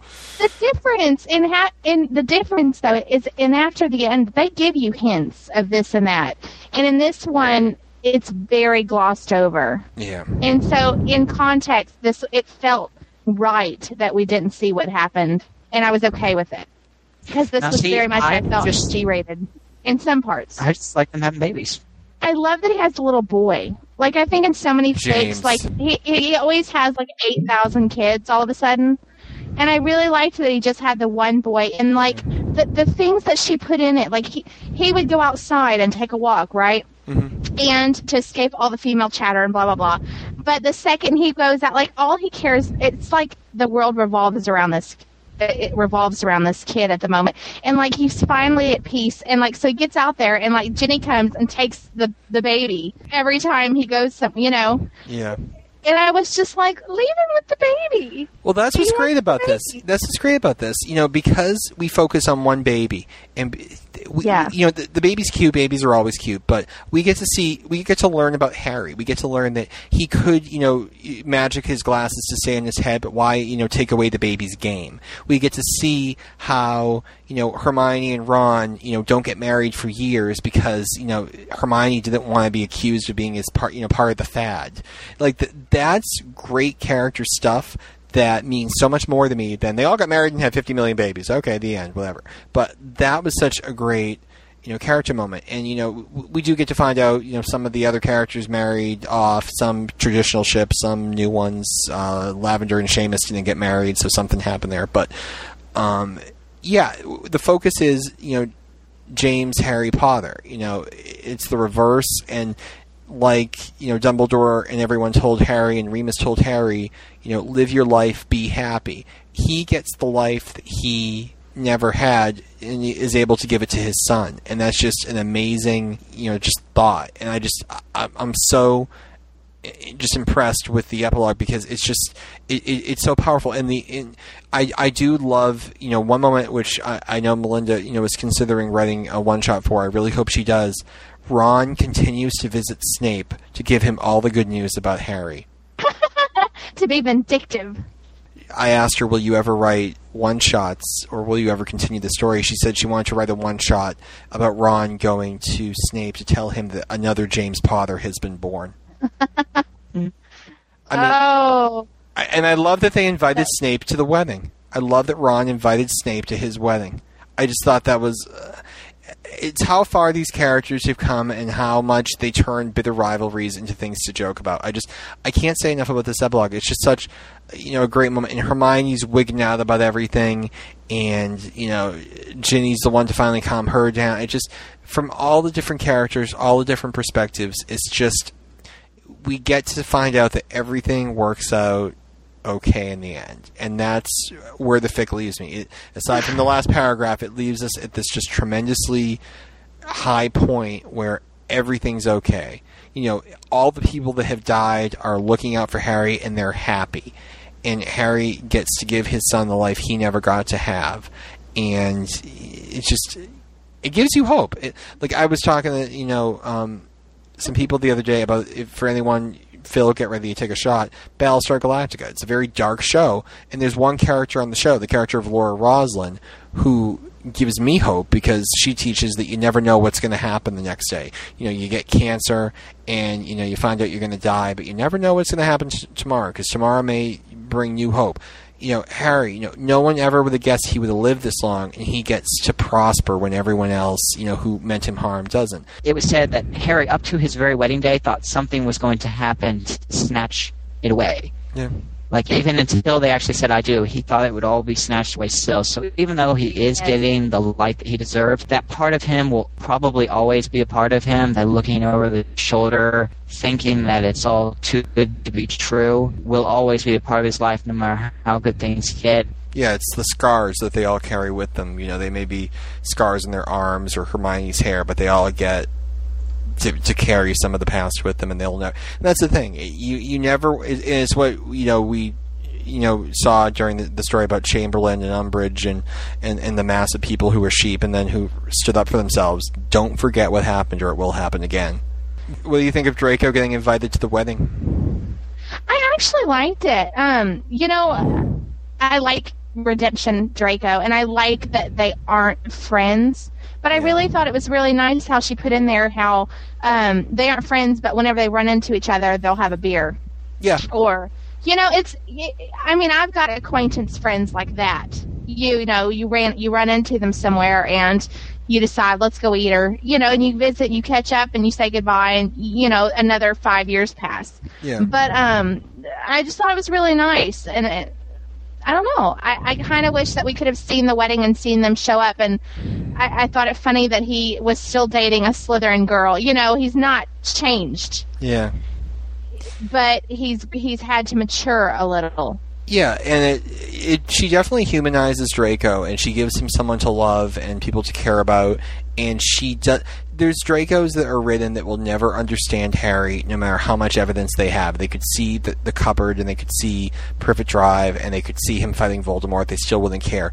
Draco has those points during the story where Melinda puts, in the dialogue, even Draco had to keep his mouth shut, or even Draco had to be impressed, or even Draco had to say good luck. And there's the line in there, no one could go through what Harry and Draco went through and not be bonded on some level. And even Ron had to put this animosity towards Draco Malfoy aside at some point. And I just think that was a very hopeful way to end Draco's character arc. He's a pain in the ass. You'll have a beer with him once, like you said, every few years when you see him. You're not friends. You don't like him very much, but you understand him. And I think if we all understood each other a little bit better, we wouldn't have half the problems we have in this world. So. And speaking of problems in the world, the epilogue ends with the newspaper article about a mysterious death in Surrey. Yes. I like that they don't notice it. That we, the reader, notice it, but the characters don't actually read it. It's like the Twilight Zone episode where the characters think everything's great, and they don't see, the guy looking around behind the street corner that really shifts the mood of it. Yeah, and you have this very beautiful. Yeah. It's like this very beautiful 4-chapter, finale to a story that ends on such a high note of Harry and Ron walking down the street and they're punching each other in the gut, and they're just being guys and they're just being friends, and they miss the fact that Harry's cousin is on his way to being the next Dark Lord, the chosen one himself. Has killed his parents. Harry gets to kill Dudley. I look forward to that. I think we should. Anyone listening to this, email Jen at ParficWeekly.com if you would like to have a sequel written to the Seventh Horcrux, and we'll forward our replies to Melinda. Yes. They did spell Surrey wrong, though. Oh, they did? Surrey? Yeah. Okay. Thanks for noticing, Mac.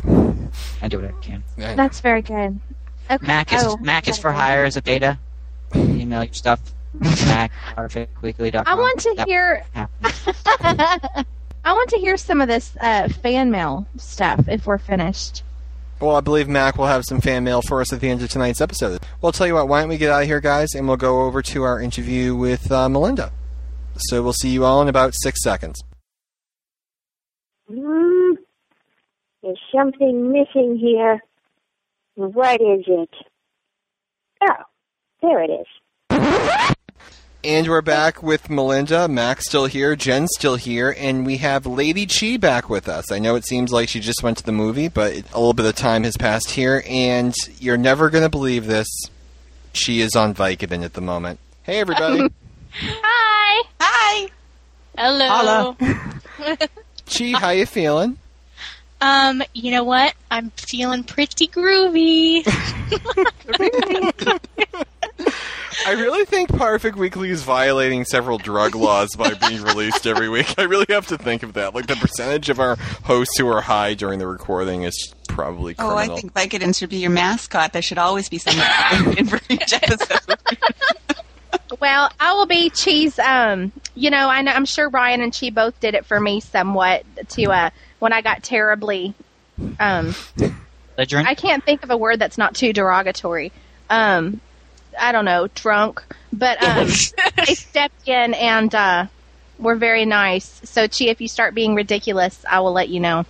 Oh, thank you, sweetie. That makes me feel so much better. She and I had a council going. We actually were watching Jen, and every time we thought she was too bad, I was actually going to disable her account on our forum to prevent her from posting anything embarrassing or humiliating. I probably would have kept on podcasting.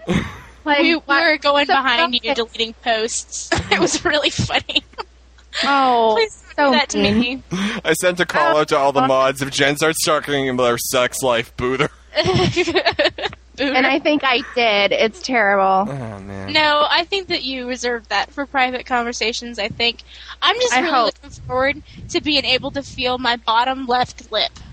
Because right now... Can we explain why she just said that? She was in a bar fight today. No, just kidding. She had her wisdom teeth, like half an hour ago? What was it? What is it? What time is it now? Is it 10:30? It's 10:30 your time. Okay, I can't do math. So somebody tell me 10:30. I got him out at 1:30. 1:45. It's 9 hours. Yeah, 9 hours. 9 hours ago. Yeah, like I think I drilled on myself for like 4 days. Yeah, I've heard a lot of people have a really hard time with it, but for some reason, I don't know if it's just because I've been sick so much this year, and I've had to be on a lot of really heavy pain medication and anesthesia, but it just really doesn't bother me anymore. I ate in front of a mirror, because literally I would like get nowhere near my mouth. And I kept waiting. Why aren't I tasting anything? And I'd look down and it'd be all over my chest. I swear to God, my Melinda, how you doing?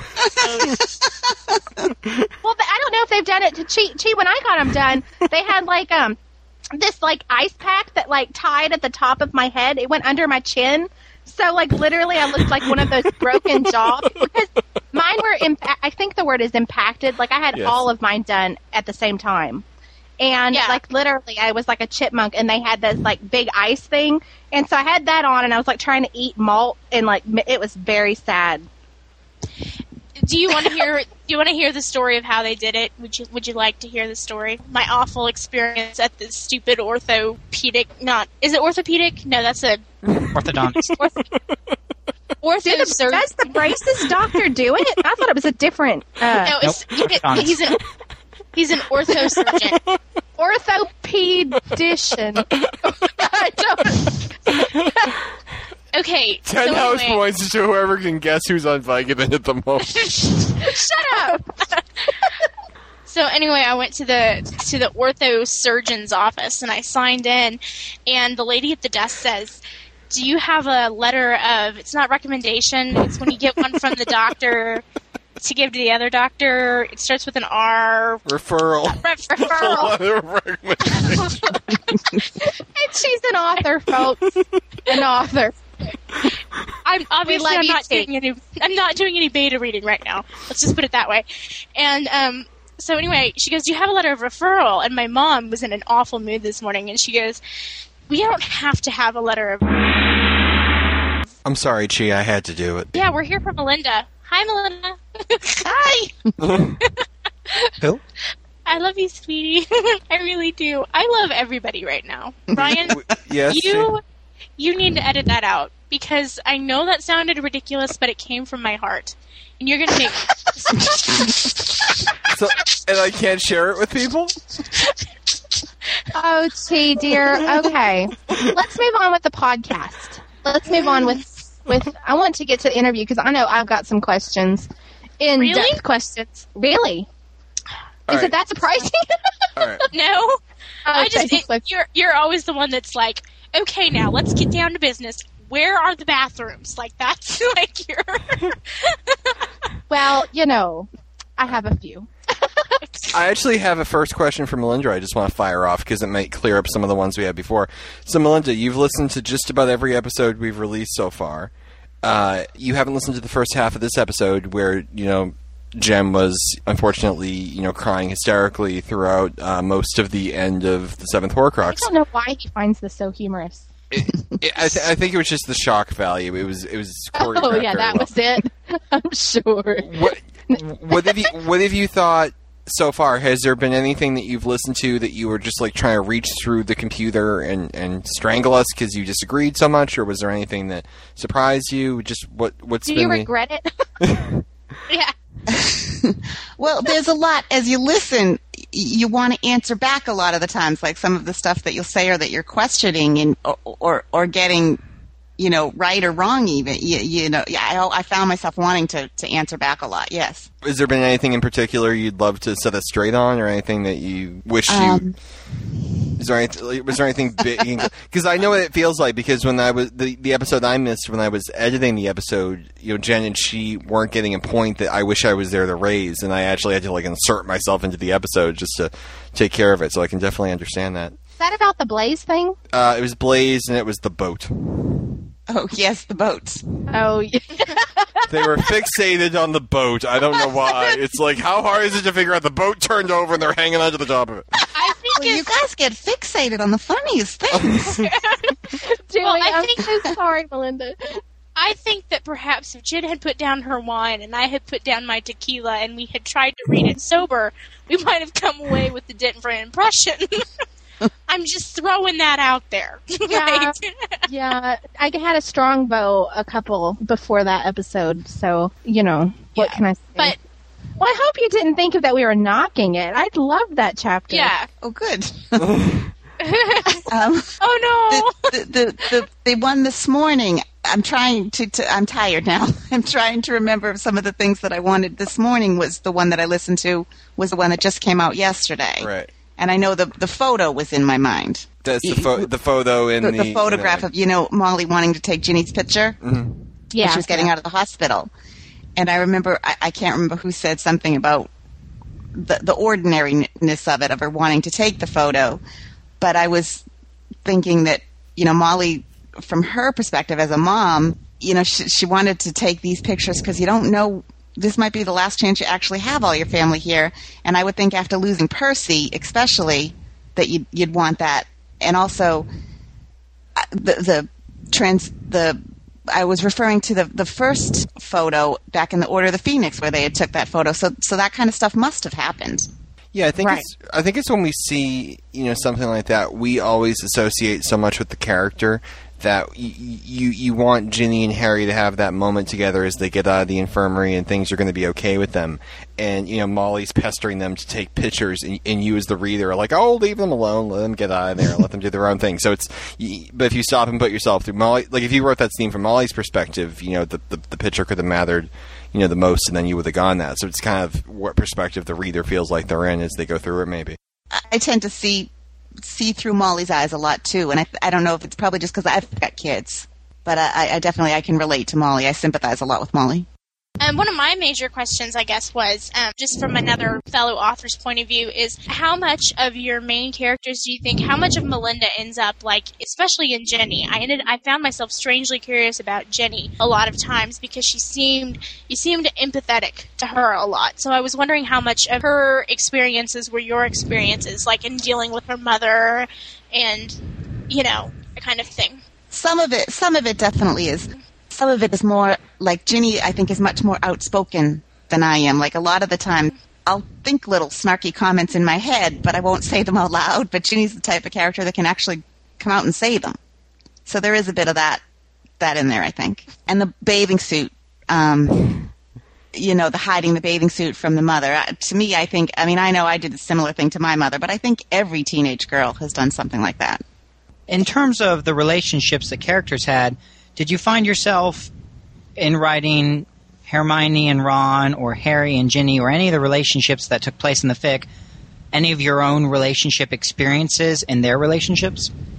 A couple of the lines that were used by different characters, yeah, I've are lines that my husband has said.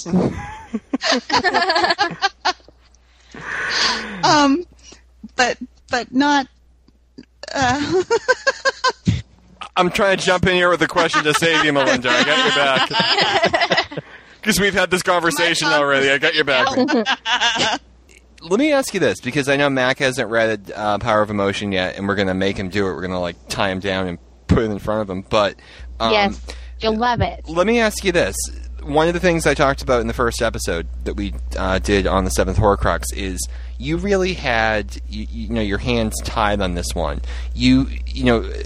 Order of the Phoenix breaks at a really good point in the story where you get some clues about what's going to happen next, but it's very open-ended. Like, anyone who read Order of the Phoenix could never have guessed Horcruxes, could never have guessed a lot of the plot elements that went into Half-Blood Prince, whereas now, going from Half-Blood Prince into Deathly Hallows next week, we know pretty much what we're going to get.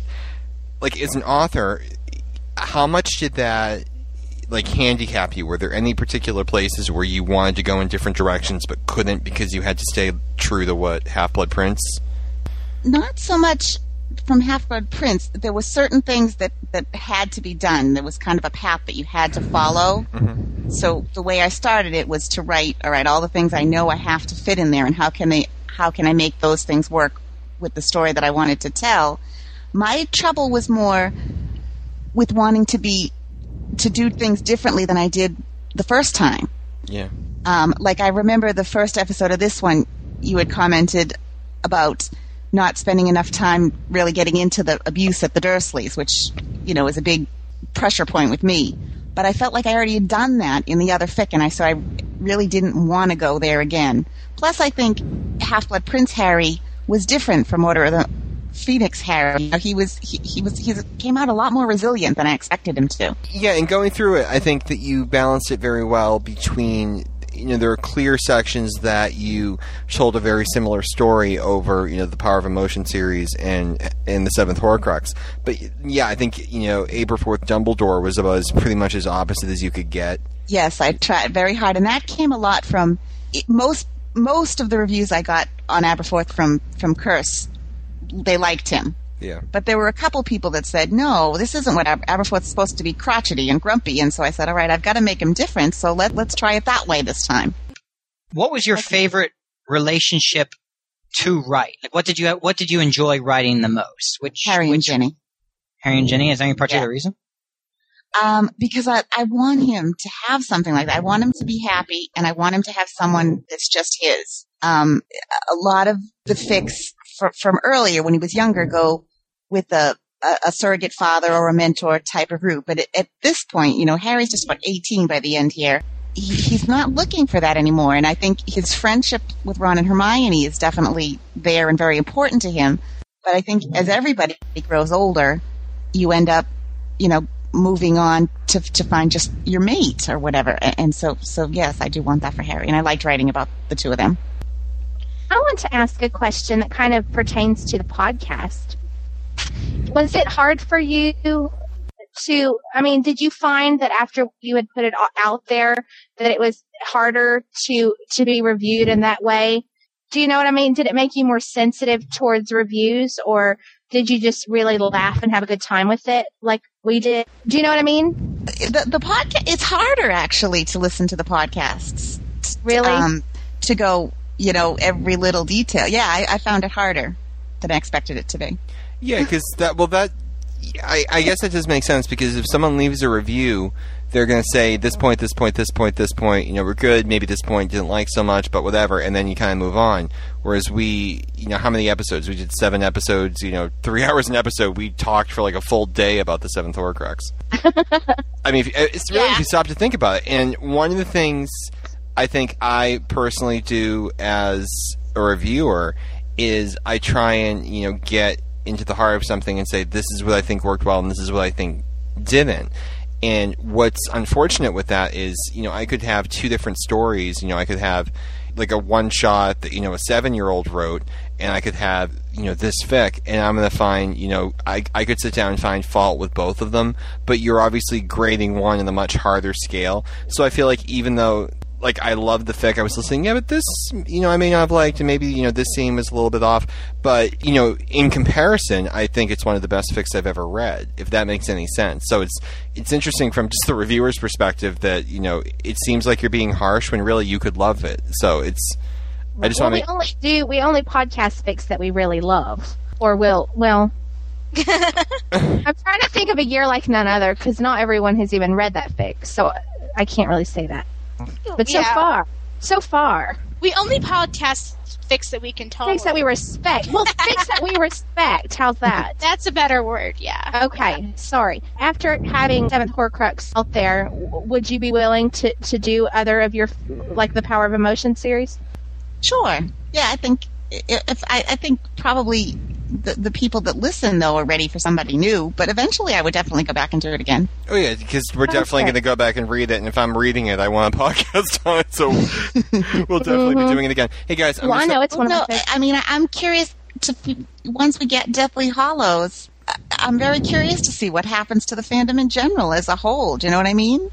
I'm very curious of what's going to happen and what old fics we're going to want to go back and look at, or maybe just want new stuff, or maybe, I don't know, if it's just going to fade away. I'm really curious as to what will happen. I don't see that happening. I honestly, I see it going so far, and fics like yours that have been around, I mean, people are going to go back to these and get the endings that they really wanted. And, when they get to the end of the series, I truly feel that people are not going to be sick of Harry Potter by the 7th book, by any means. It's not going to be an era that passes.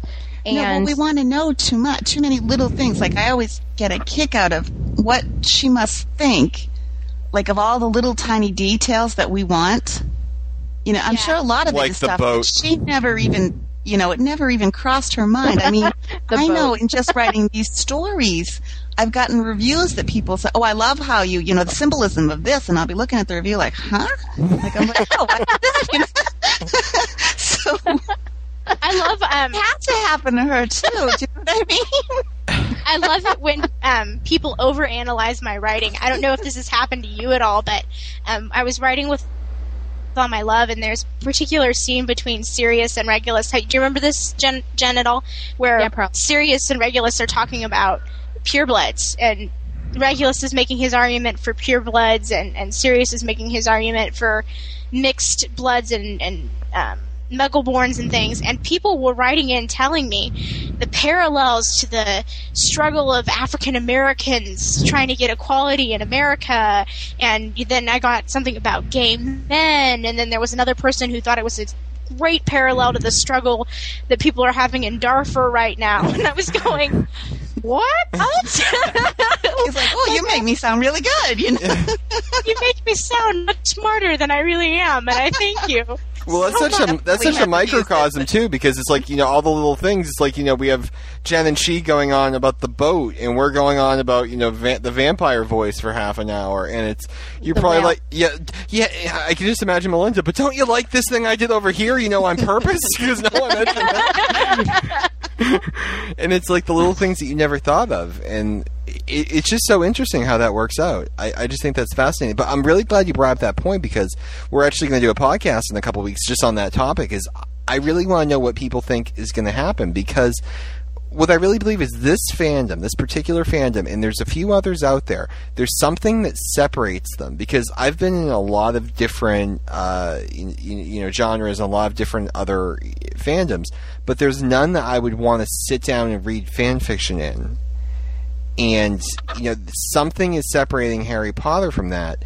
And, you know, before, you know, I started with, you know, Harry Potter because I just read Half-Blood Prince, and I needed to know what was going to happen so desperately. And I needed to make myself feel better because I was really angry that Harry broke up with Ginny. And, you know, that's how I got into it. Once I got into it, it became more along the lines of, you know, I'm enjoying reading the stories. I enjoyed reading the Seventh Horcrux. You know, as I got into, you know, chapter 27, 20, like, I sat down and couldn't stop reading. I had such a good time playing in that universe that when I put the book down, I want to pick up another fan fiction, and I want to try and replicate the same experience. So if that's what people are going for, you know, people like me, we're never going to go away. Which is a frightening thought, but, you know. But you said yourself, you came in after Half-Blood Prince. I came in, I think it was before Order of the Phoenix, but it was before Order of the Phoenix while we were waiting for it. So there's a new book that keeps drawing new people in, and other people fade away. Yes. Well, you know, what's interesting to me is I, of course, the fandom right before Goblet of Fire's release. And it's interesting which people stay and which people leave. I don't think that the fandom will be as wide necessarily as it always has been, but I think that it'll be as dedicated as it always has been. Yeah, like, will I still be reading fanfics when I'm 75 years old? Maybe, maybe not, but yeah, it's interesting. but I'm curious, like, so you said you came into the fandom after Goblet of Fire. Goblet of Fire. What's the first fanfiction you wrote? The first one I wrote? Yeah. Power of Emotion. So you sat down, and because I'm just curious about, you know, just how you got to the point where you wrote this fic. Now, obviously, I don't want to spoil Power of Emotion for anyone who hasn't had the pleasure of reading it, but what was it that made you say, I want to write fan fiction? Was it an idea in your head that you wanted to, you know, play with? Was it, you know, you saw the end and just wanted to, like, what? No, it was after Order of the Phoenix, and just Order of the Phoenix, the loss of Sirius. I was devastated. It just really got to me. And I was looking for fanfics at that point, but I just wasn't finding what I wanted, if that makes any sense. That's why we have this podcast. I didn't really know what it was that I wanted, but I wasn't finding what it was. So I was like, I used to love to write as a kid. I hadn't done it for years and years and years and years. But I said, I think I can do this. So I just kind of started to see if I could, and it just told itself. Yeah, I mean, that to me is that's the reason we have this podcast, because I didn't find one out there like it, so I just went and made one myself. So what was the prompt for the Seventh Horcrux? Was there a particular part of the storyline that really got you engaged, or was it just, I want to tell a story? It was the idea if Harry could be a Horcrux or not. And I originally started it to disprove it. You know, I'm going to show why he cannot be a Horcrux. And then the more I tried to disprove it, the more I convinced myself that it was true. So there's early drafts out there that will never see the light of day. There was a really negative backlash in the fandom. Just going back to a couple of years ago, I remember there were some people out there that started putting out forth these theories that Harry was the Horcrux, and there was this backlash, particularly from Harry and Ginny shippers, if I'm remembering this right, and maybe I'm not, and there were a lot of people that were really kind of just, that idea didn't like, that just wasn't appealing to them at all, and I'm wondering if you ever got any negative response to Harry being a Horcrux, just based on the some people just absolutely, as soon as that chapter came out, refused to read it. Nope, that's it, I'm not doing Harry as a Horcrux story. But for me, fortunately, I had built up, other people had read the stories that I'd already written, so they kind of knew that I'm on the, Harry needs a happy end camp. Yeah. So they stuck with me. There's so much detail in the Seventh Horcrux in regards to the novel, the novels. I just wondered, did you, when you actually sat down and said, I'm going to write a 7th year fic, did you just read book 6 really carefully and remember everything, or do you have, notebooks upon notebooks of notes like Joe Rowling does to keep track of everything? Because everything is so... Yeah, I'm actually very detailed. I pick up little things out of the books all the time. I do that I don't know why I read that way. I just do. But when I was plotting the story, I would just write down tons of little things. I want an answer to this. I want an answer to this. I want an answer to this, and then try to see, all right, how can I work them into this? So yeah, I've got a notebook that's pretty thick. And then I have a terrible habit of writing on scraps because things occur to me all the time. So it's stuffed full with all these silly little scraps that would mean nothing to anyone. Well, that's so fascinating. I find that so intriguing. One thing I just want to say is I like the fact that one thing you did with this story, at least for me, was you really forced me right before Deathly Hallows comes out, next week. You really made me reconsider, a lot of my preconceptions. There were things I thought would be a lock in Book 7. I completely expected them. And after reading, the Seventh Horcrux, now, I can see why that's not the case. I love the line where Ron says, it's not, I thought we were going to be sleeping in caves all year going on. Because I thought that too. I thought it would be like, Frodo and the Hobbits. Did. Every Seventh Horcrux fics that I read had them all living in caves. And so some of it that's in there is me trying to poke a little fun at some of the common the common threads. Like another one was Gabrielle. I know somebody pointed it out on there that there's tons of people who thought Harry should be with Gabrielle, but Gabrielle's 11. Yeah, and so I just had to put a little poke at fun. That's a little bit ridiculous. But she'll be hot when she grows up. Yes. Oh my goodness! Oh, I just have to ask her. I'm sorry. I'm going to forget this question if I don't ask it. You didn't hook Lavender up with Seamus, which I just thought was interesting because maybe it's just... you can't, because she said in one of the interviews that everybody went to the Yule Ball with the wrong partner, so you can't have Seamus and Lavender. You really do go for the little details. How do you remember that? I'm so impressed. I obsess over things like that. All right, tell me this. I am your traditional Harry Potter fan. I've read each of the books, I think, twice, and I tend to be like Ron, when it comes to remembering details, about as, perceptive as a dump truck. That's not true. Little bit. Were there things that you did not get the chance to put into the Seventh Horcrux that now, okay, we're all going to get Deathly Hallows in a week.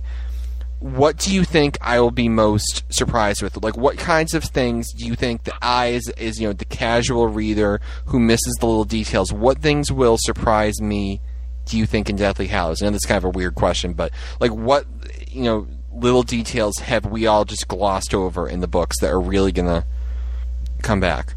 Oh, that is a hard question. Got ya. And he thinks like Ron. Yeah. Ron is... I think Ron will shine more than anyone's given him enough credit for. Yay! I love Ron. I love you. I think, was it Mac that asked what relationship I like to write? If it wasn't Harry and Ginny, it would be Harry and Ron's friendship, not. Yeah. Just the friendship between them. I love the friendship between them. Yeah, I like the brother stories, the friend/brother. Yeah, I think Harry's eye color might come back in there somehow, and I haven't figured out what that could possibly be. Mm-hmm. Yeah, because that really didn't come into this story. So that's the type of thing I'm asking. Things maybe you didn't cover that maybe you think. And the one thing that I know I didn't do was Wormtail's debt being repaid. I had him tell Harry that he was a Horcrux, and that was kind of, a quick way to have him help him. But I think it's going to be more than that. I didn't quite know how to work that in, so I skipped over that too. I guess we pronounce her name LOL Snape. I know that she had a whole list of questions, so I feel like I need to ask a few of them. Okay, go for it. They wrote, you made it seem as though upon leaving number Privet Drive, Ron and Hermione did something other than a cheering charm, with remarks such as, and they'll be finding little reminders of our stays for years to come, by Ron. Is this referring to the alterations they made to Harry's room, or did I miss something?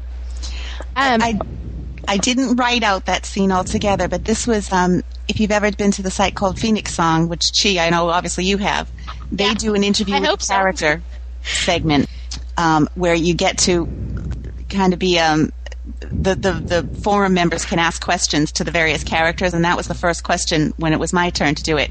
So I had to answer as Ron and Hermione what they did, and just a bunch of little I can't even remember what I wrote exactly anymore, but it's all in there on that thread. Oh, all right. I took it to be something almost like what you saw in After the End, where they just made little it was annoyances. Things, like the toothpaste would never go out right. And yet now they're never dead. Right. But then it was things that Ron wanted to do. He wanted to make the walls in Petunia's showers be see-through so that her neighbors could always see her in the shower, but Hermione wouldn't let him do that. So she, just things like that. And speaking of you like I want to jump ahead, but Jen just mentioned it. You killed you killed Vernon and Petunia by Dudley's hand, apparently. I did.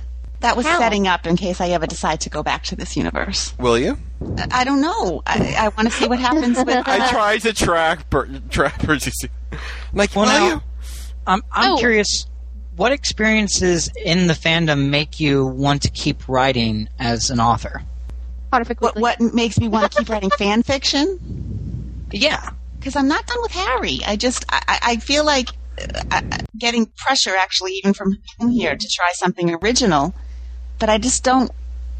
I'm not ready to be done here yet. I like this. Yeah, I mean, I get that too. Like, I read, I go to school and I work and I put together this podcast every week, which takes a lot of time.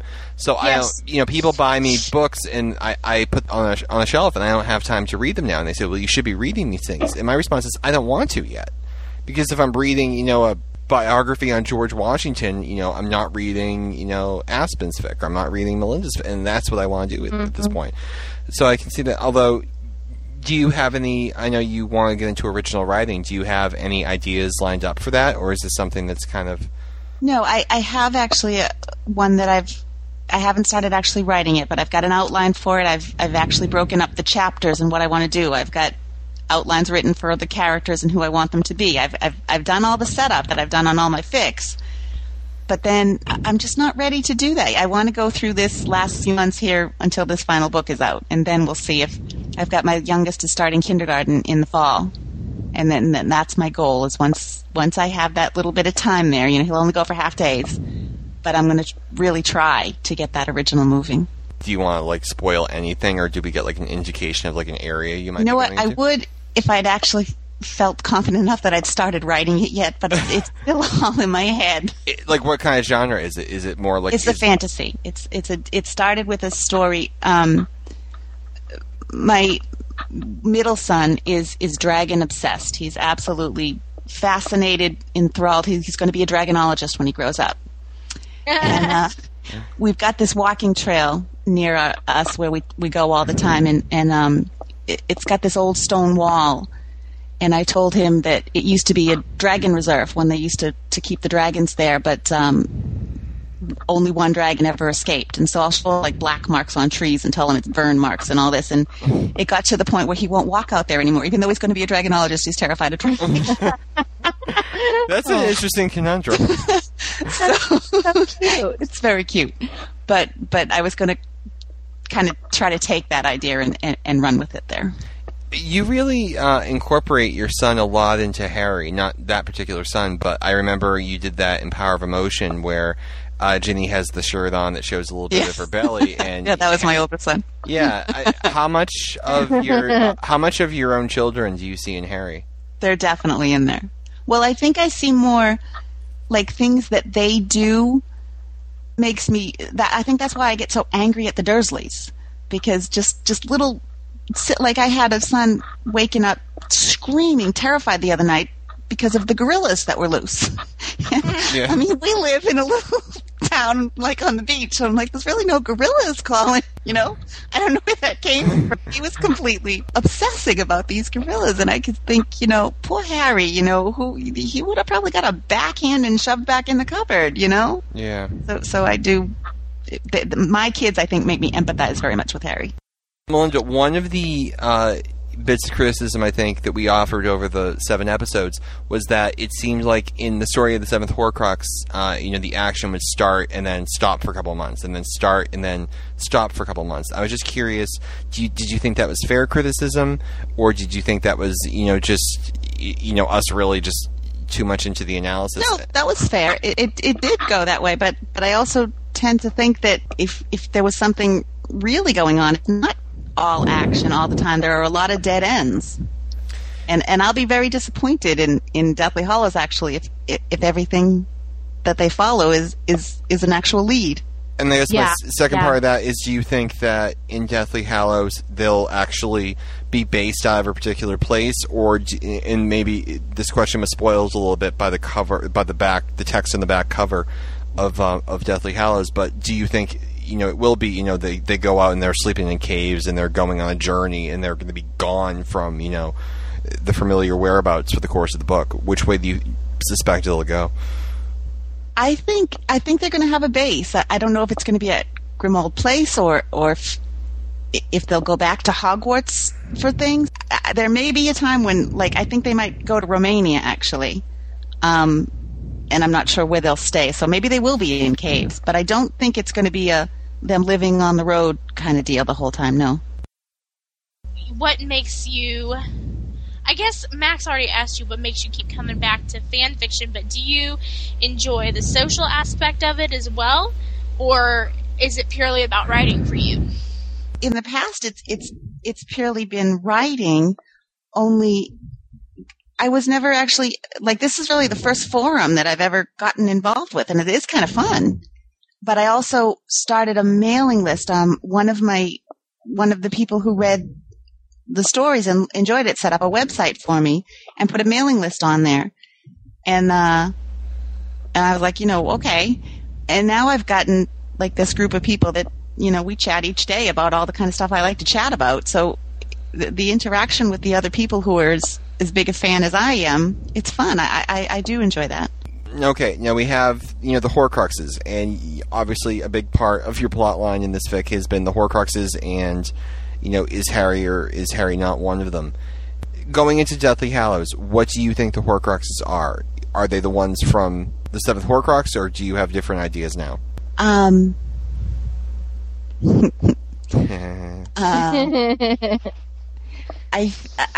go back and forth on Nagini, because I do think Harry is one.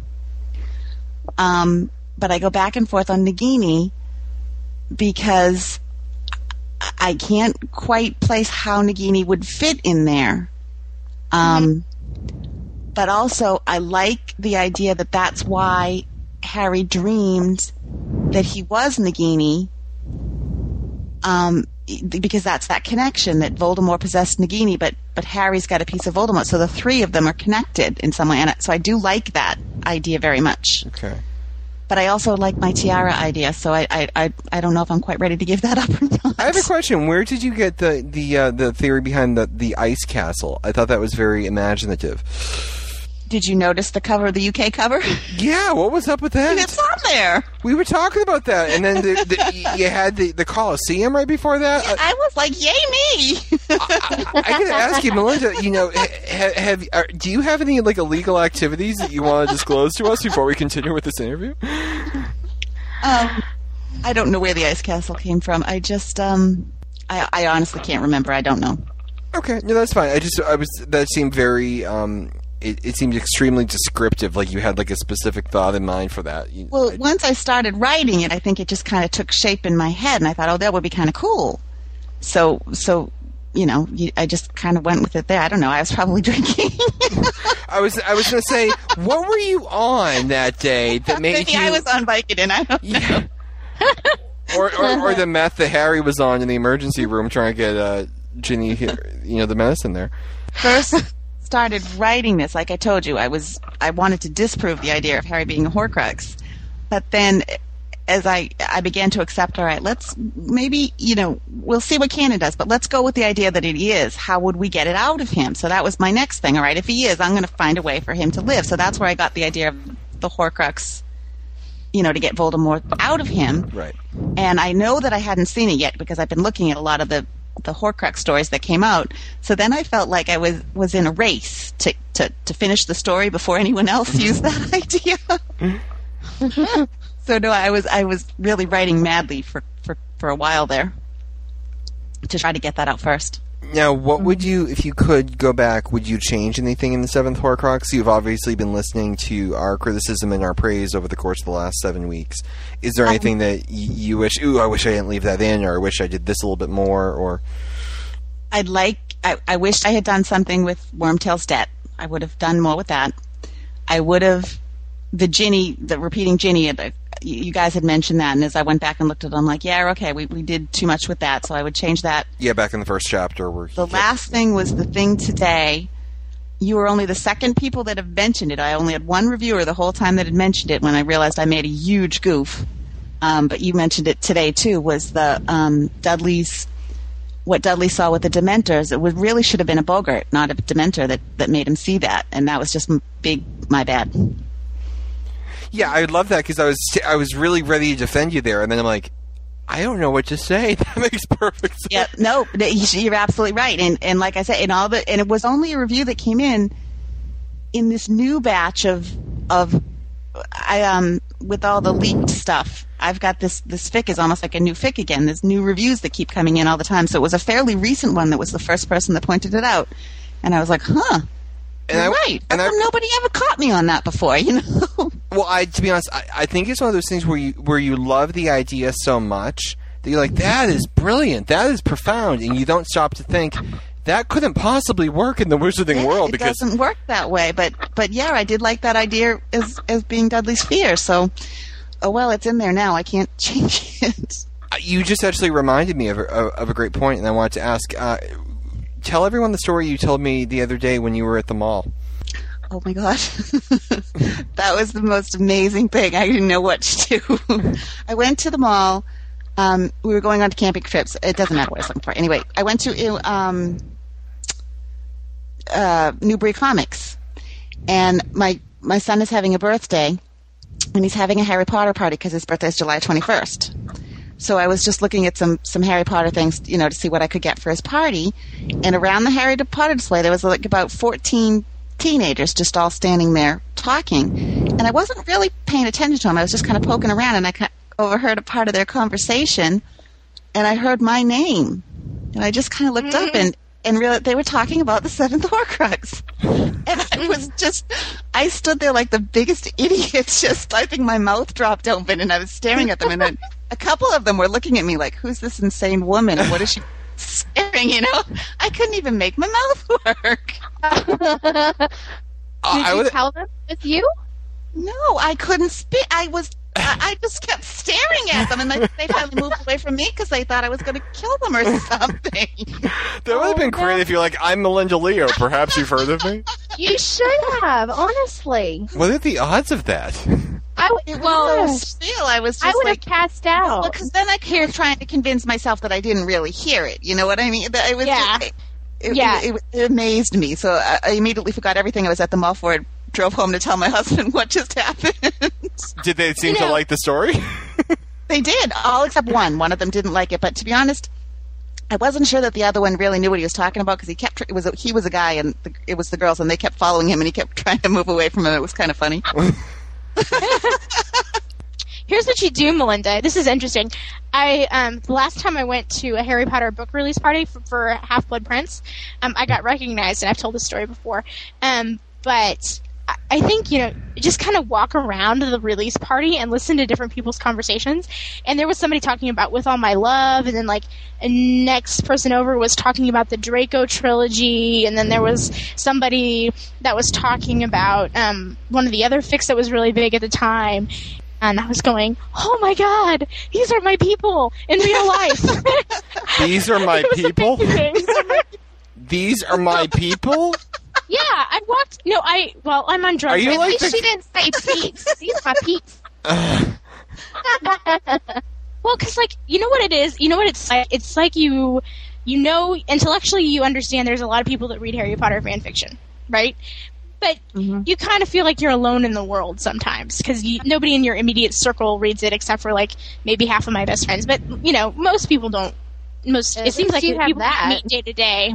Yeah, but it seems like the people you meet day to day don't really read it, and so it's kind of interesting. I was walking around listening to everybody else talk about fan fiction, going, "This is so cool," and I did introduce myself to the person who was talking about me. So I'm an attention whore. Oh, that's cool.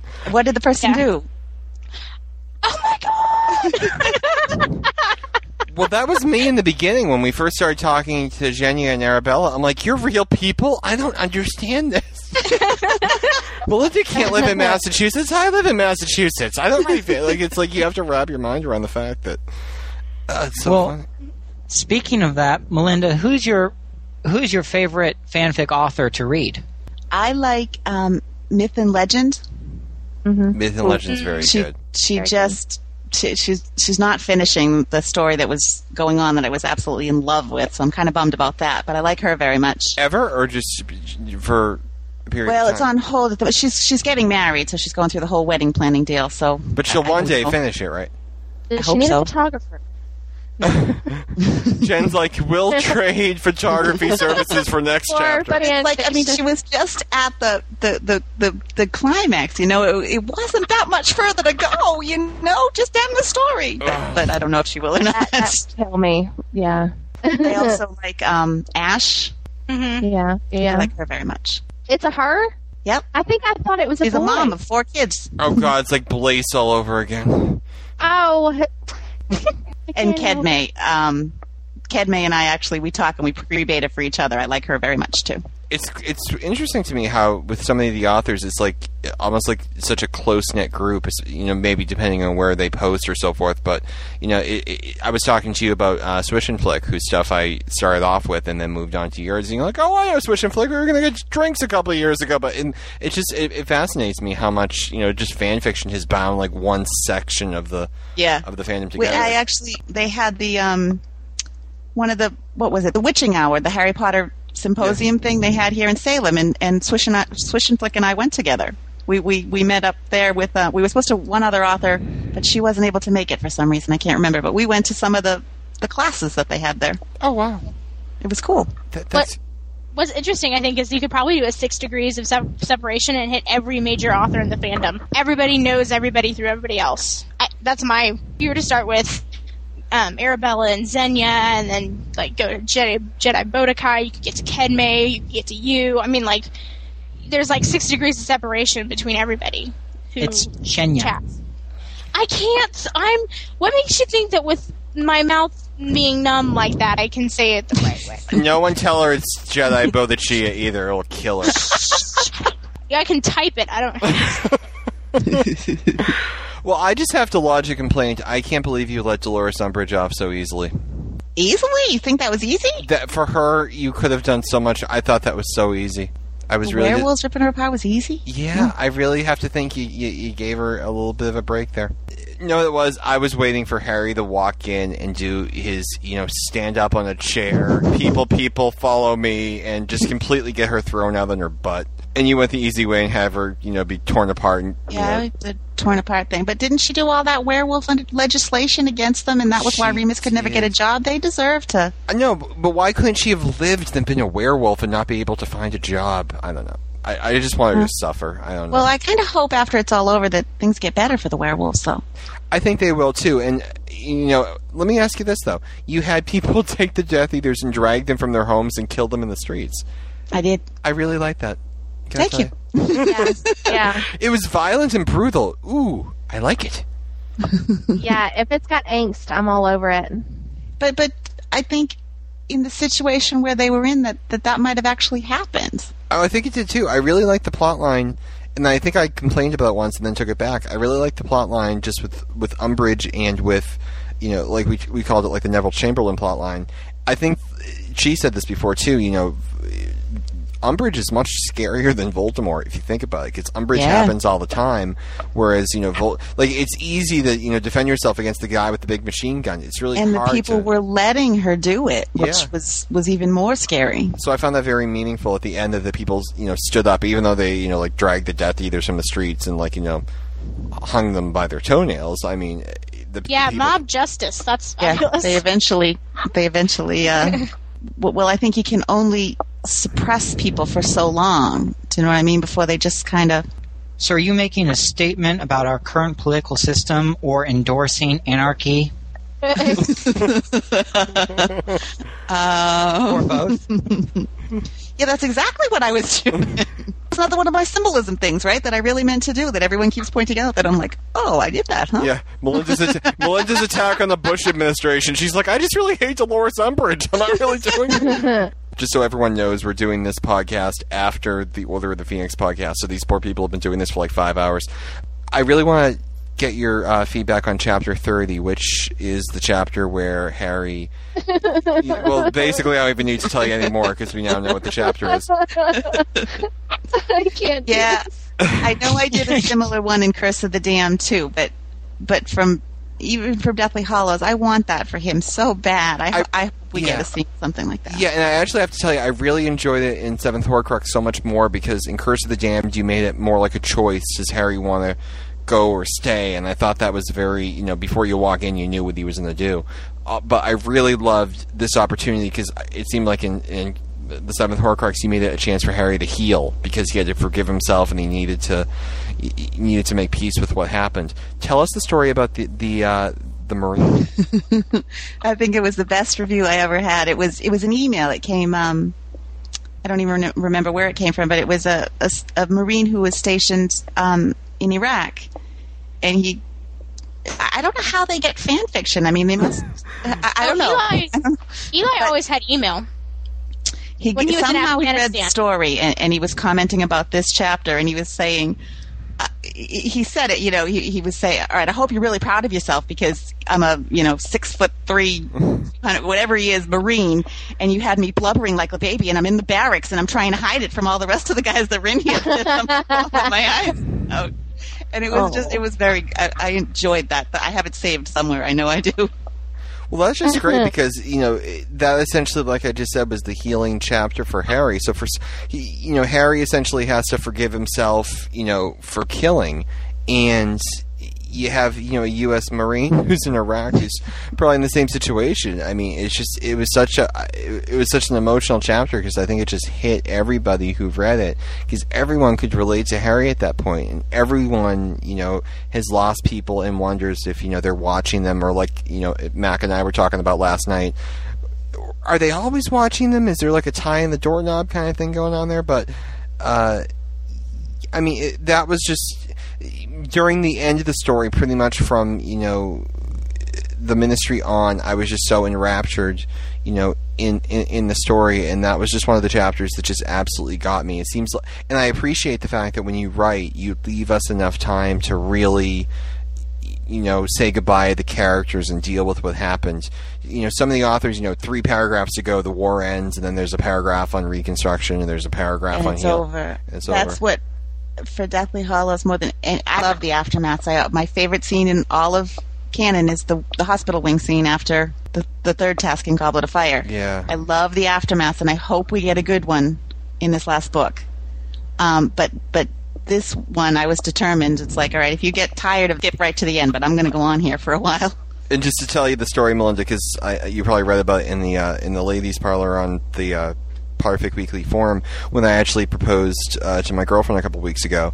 She was reading Order of the Phoenix, and I wrote a message at the end of the first chapter of Order of the Phoenix that said, turn to the part of Harry Potter that always makes you cry, and it was actually that scene in the hospital, and that's where I wrote "Will You Marry Me" in the book. It was the scene where Molly's hugging Harry. I mean, that's it, and I love what you do in Power of Emotion with that scene, and yeah, I mean that's the reason I think everyone reads it, because it's not about the magic, and it's not about the evil wizards or the Patronuses or the Dementors or anything like that. It's about these people, and they don't need the magic to love each other and care about each other and be people. And yeah, on so many levels you got that right, and that was just such a chapter. Yeah, I'm pretty proud of that chapter. I like that chapter. The whole thing. I know a lot of you commented about revealing that Harry was the Horcrux so early in the story, but that was kind of, like I said, I like the aftermath best. So this was kind of my way, I thought, of making the whole fic an aftermath kind of thing, because Harry had a dead man walking mentality for so much of it. He did. And I really felt like that changed when he reached, when Ginny almost died. I really thought that was the point. Yeah, and he decided, no, this isn't going to end this way. I'm going to fight to change this. You made a point of giving all the characters scars at the end to tie them together. Yeah. Is there any particular reason you chose to do that? Or, some reason why that idea came together? The reason it came together was simply because I was trying to figure out a way to make Scar the last word of the story. But then, as it was going on, I was like, oh, I kind of like this idea, and I thought it just was kind of nice of them all to that it's never going to go away. There's always going to be something of it staring back, so you don't ever let it happen again. Yeah. Yeah, and that was the message of Chamberlain, too. Don't forget what Dolores Umbridge did. Don't let her ever get away with it. Obviously, she's gone, but there'll be someone always like her, and you always have to stay evil's never going to go away, so, just don't let your guard down. But improve, but don't let it go back.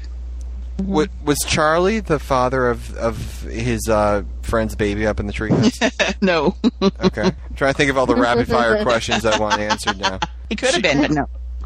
Jen, you had a question about Pansy, right? You kept giving me, I think, and I'm not sure if it was intentional or not, but I kept thinking that maybe Snape was good. And you wanted to think that, Jen.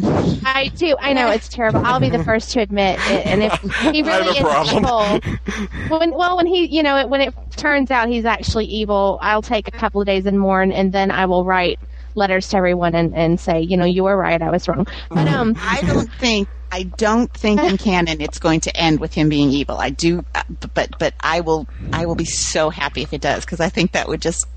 I would love it. I would love if she tricked us all, and I really do. I could honestly see it going both ways, and my heart will just break either way, either good or bad way. But my question is, when he's there with Pansy, and Pansy's about to get killed by Voldemort, he appears to want to help her, and he kind of butts in, and he kind of says, Pansy, you need to shut up. But I think he does want to help her. I mean, I think he's always defended the Slytherins, hasn't he? And that's my question. Was he really wanting to help Pansy for the purpose that he was her head of house? Yeah, I don't think he wanted her to get killed. I think he definitely. There was no reason to kill her. I don't think he's not the same as Voldemort, but they had to have a way to explain, if I'm going to make him bad, his past, the way he's always acted in canon, still has to follow through. So I think he did care about his Slytherins.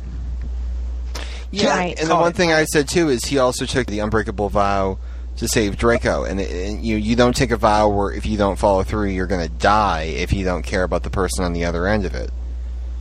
Well, it just seemed, that it was so almost strange and out of character that he would care about somebody, and yet I really liked it, and I think I'd even hoped that he would have taken a moment and looked sad and didn't, but he just goes back to his potion, so I was a little confused. I mean, in a good way. I think that's Snape too, though. Like I get the impression that there's stuff that he doesn't want to do, but he's the ultimate. He's going to do his job. He does that for Dumbledore too. When Dumbledore says, to go back to be a spy, and then he puts that mask on and goes about and does what he has to do. What did you think of our conversation about Dumbledore as a portrait? Do you think the portrait in Deathly Hallows will be as interactive, or do you think? I don't know what to think. I think at the moment, I think I could get away with it because anything goes, because we don't know that we don't have any guidelines to fall back on, you know? We might after this, but at the moment, I do think that portrait is going to come into play because of the comments she made about Dumbledore giving her a hard time, and somebody said, but isn't Dumbledore dead? She's like, yeah, well, it's complicated. So to me, I took that either it's portrait or he somehow left something in the pensive for Harry, but the pensive has to be a memory, and since I don't think he can share his thoughts just by thinking them. It has to be a memory of something he actually did. To me, I thought that it would be the portrait that is used that way. Maybe one more question apiece, and then we'll wrap up, because you guys have been doing this for a lot longer than I have tonight.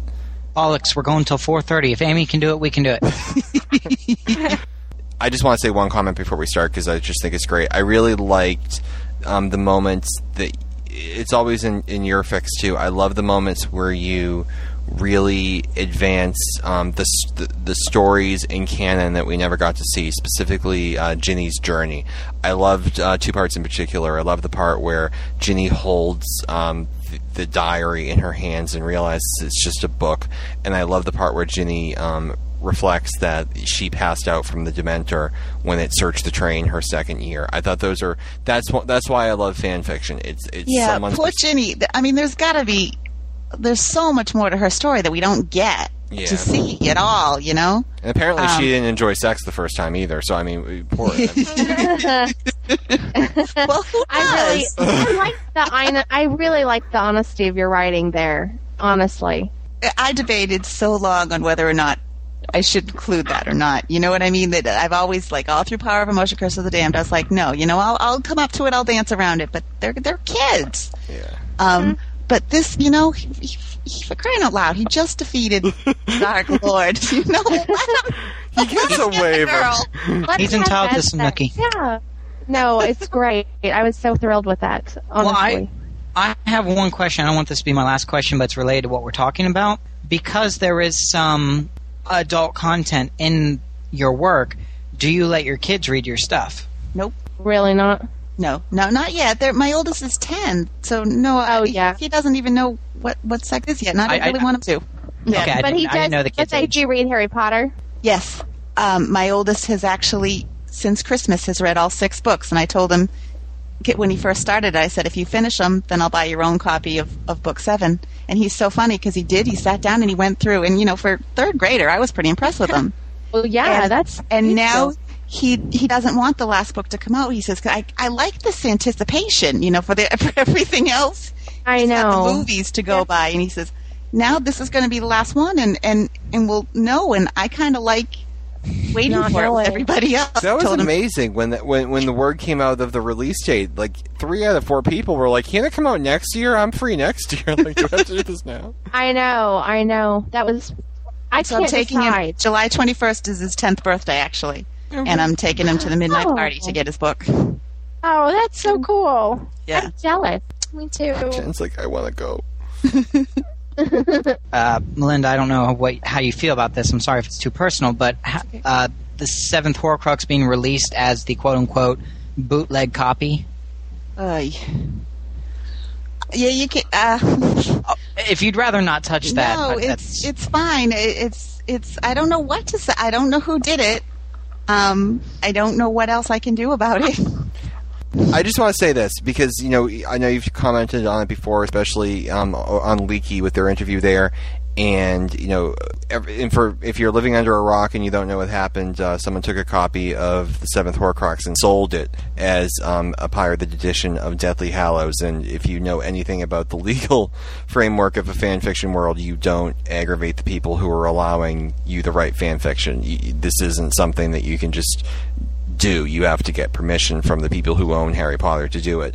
And just, I'm going to say this. I mean, Melinda was one of the first people who, you know, I read. She was one of the first authors that brought me into the fan fiction world. And ever since we started reviewing her stuff, you know, she's been a really active member of our forum. And everyone who is on this podcast right now and everyone who is a member of Potterfic Weekly likes Melinda very much. So just That's not true. Yeah, well, except Mac, unfortunately. We love her. There you go. And it's just like like just from my perspective, I feel like somebody just stole like my little friend's lunch money. Like you don't do that to someone as nice as Melinda, and I'm just so proud of the way you handled it and what it just.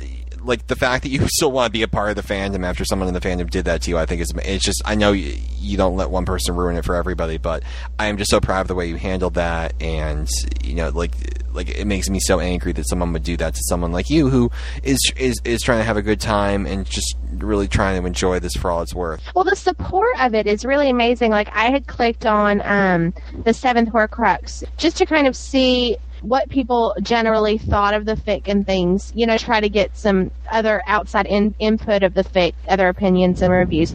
And it came up quite a lot, people's opinions on and it was so interesting to me that everybody who knew about what happened were so upset for Melinda. Like they weren't. Yeah, people have been really great. They really have. Surprising. It's a good fandom. It really is. It is. It's funny because there's certainly good things that have come from it for me. It's getting new reviews all the time, from the sites where people have found out where it is now, and it's so funny to have like every day these new ones come in, and it's people who say, "I've never read a fanfic before." It's like, well, then maybe there's our new people coming in. So that part of it's kind of cool. Yeah, I noticed that a few people had read it from the email that it was the next thing, and they knew that it was a fan fiction, and they were just blown away by it. And so you got a whole new fan base from this horrible thing. It must be. That's been the cool part. There's also been these emails that people, and I don't know where they get. I guess because my email must be associated with some of the sites, but as if somehow that I'm trying to pretend that I'm Joe Rowling, and these emails that come in, and it's like to the point for a while there, I wouldn't even let the kids open up the email because they'll start with the swearing right away. I was like, whoa! Oh my gosh, are you serious? Yeah, it was wild. Yeah. Well, I thought you handled it so well, and I'm so jealous that you got to talk to Melissa. Was that Melissa? I didn't get to talk to Melissa. No, Doris. She was really nice. Doris. Oh gosh, I still think that's cool. It still makes me angry. I want to go find these people. You don't get to send a mean email. Like that's the thing. It's like I got pulled over speeding once, and the trooper tried to pull me over. What? Well, I got pulled over speeding several times, but in one incident where I got pulled over speeding, the trooper tried to pull me over, and it was very ambiguous what he was doing, so I continued driving, and he jumped in his cruiser, and he came after me, and he was a little angry, and I looked up at him, and I said, trooper, I'm driving a Corolla. I'm not going to be able to lose you. And do people really think that Melinda would pass herself off as J.K. Rowling and nobody would figure out that she lives in Massachusetts? Come on. Okay, here. All I have to say is if we can trace ISP numbers to figure out that certain people have sock puppets, we can figure out that Melinda Leo is from Massachusetts. Come on, we're a fandom of people who have way too much time on our hands. This is true. If there was a scandal, we'd figure it out. This is true. So Melinda, seriously, round of drinks is on me when we meet because, for everything you went through there, I think it's amazing. Cool. You're like, well, we'll wait till she's off her Vicodin and then we'll go for it. I'm trying to think of Snape really the bad guy in this one, Jen, but I don't think canon's going to play out that way. So I sincerely hope that you're wrong. That in the fic. I totally hope that you're right in your comment. What about Draco? Is Draco going to be? I think he's going to be redeemed. I think he's one to be redeemed too. I think again, Jen's going to hate this, but I think it would. I think the funniest thing would be if Voldemort and Snape and Draco go back to Voldemort after not killing Dumbledore the way that was supposed to happen, and they just wipe out Draco right at the beginning. That would be so funny. That would be sort of justified. I can admit he's been a little bad, not nice person, but he tried to kill Albus Dumbledore. Yeah, he really they didn't care about Ron or Katie. It was just kind of random. Oops, but they could have died. He's not a nice kid. No, he's not. He's a troubled youth. Oh, I just thought of my final question. Go. Okay. let's do it before I forget, please. Right. Go for it, you. Okay, now, Melinda, I'm just curious to know, because I know we talked a little bit about this when we did the writing podcast, but just about writing in general. Do you feel like you're getting better? Do you feel like every new story you write is an improvement? And what skills do you think you're getting better on? And where do you think you still need to improve? Is the fandom helping you become a better writer? I guess that's my question. I think so. I don't have any kind of formal writing training, so I'm sure there's tons of areas where I still need to improve, but it helped me put together, like, I would be one to start stories constantly and then never finish anything, but this got me in the habit of plotting out where I wanted to go, so even if during the writing I kind of got lost on a tangent, I had that outline to pull myself back into where I'm supposed to be. So yeah, just putting it together and making it a full story arc and getting all my little details where I wanted them. I think that's come a long way for me. Mine's less of a question, more of just a comment. Thinking back on the fic as a whole, which is kind of hard to do when we are just podcasting on certain chapters, I really like a lot of, we had a lot of discussion about this being a plot-based fic, and for the most part it is. But you always do such great character work with the kids, and I love, for example, the scene when Harry is attacked by Ron for apparently trying to rape Ginny in the bed next to him. Well, you got to understand at that point too, they're tired, they're frustrated, things aren't going as well, and how do they all respond to things? Harry kind of gets cranky and a bit moody. Hermione gets a little panicky and short, and Ron blows his fuse. Yeah, I love that because so that. He wakes up, he's groggy, half asleep, and he hears Ginny saying, "Stop it, get off me," and, react first and think about it later is kind of Ron's.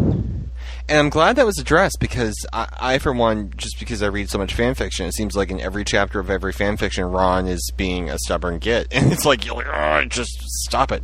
And I'm glad that he got to see the consequence of that and how much it hurt Harry. And I'm glad that got to be worked out. And, when you go forward to the epilogue, you get to see that everything worked out okay with them. Obviously, they missed the fact that Harry's cousin killed his uncle, but I just like that you're able to leave Harry and Ron off, walking off to Ron's wedding. Ron's freaked out and they're just kind of like punching at each other, playfully. I just think you did just an amazing job, with those characters there. And just as I think down the line, just we mentioned this earlier tonight before we brought you on.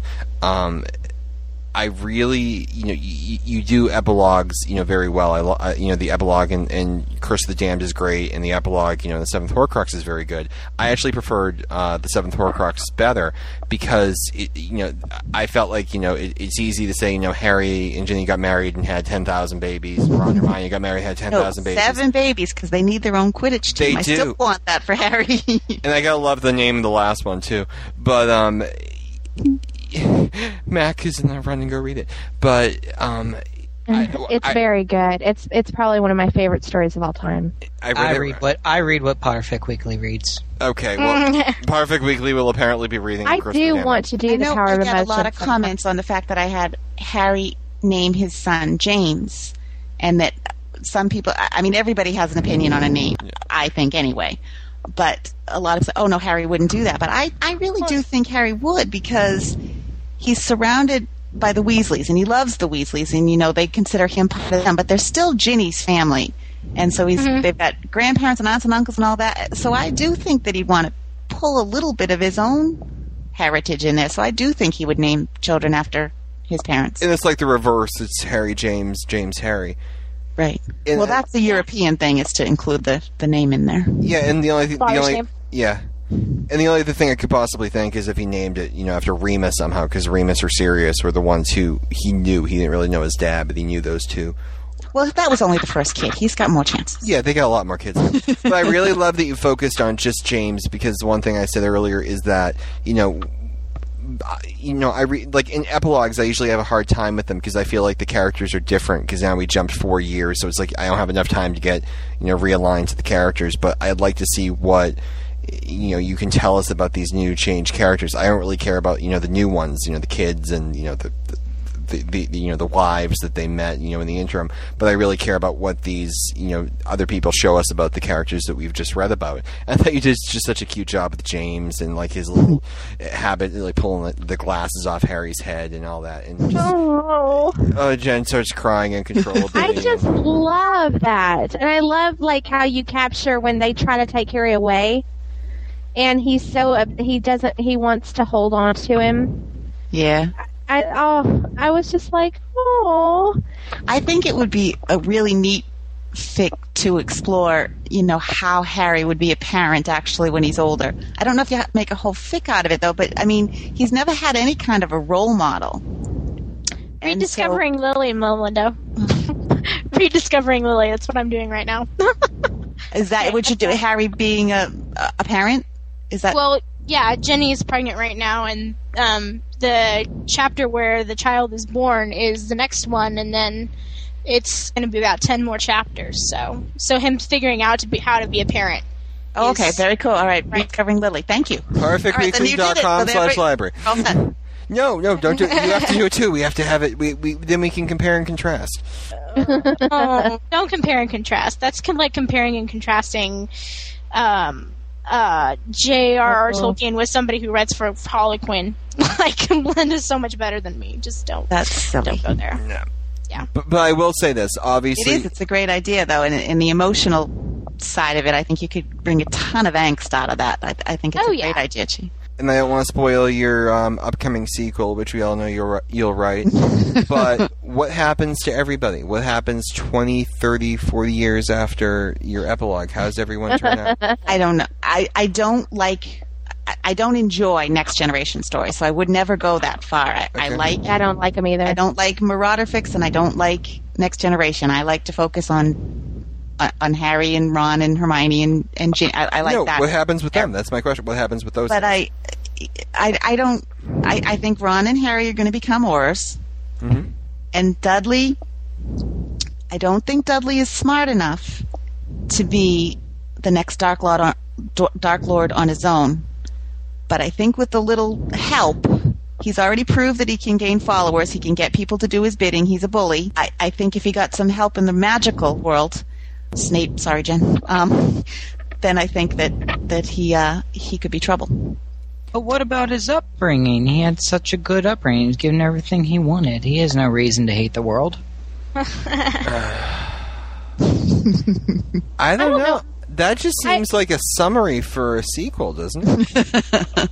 Well, then, if she doesn't write it, I'm going to. I'm going to take her characters and yeah.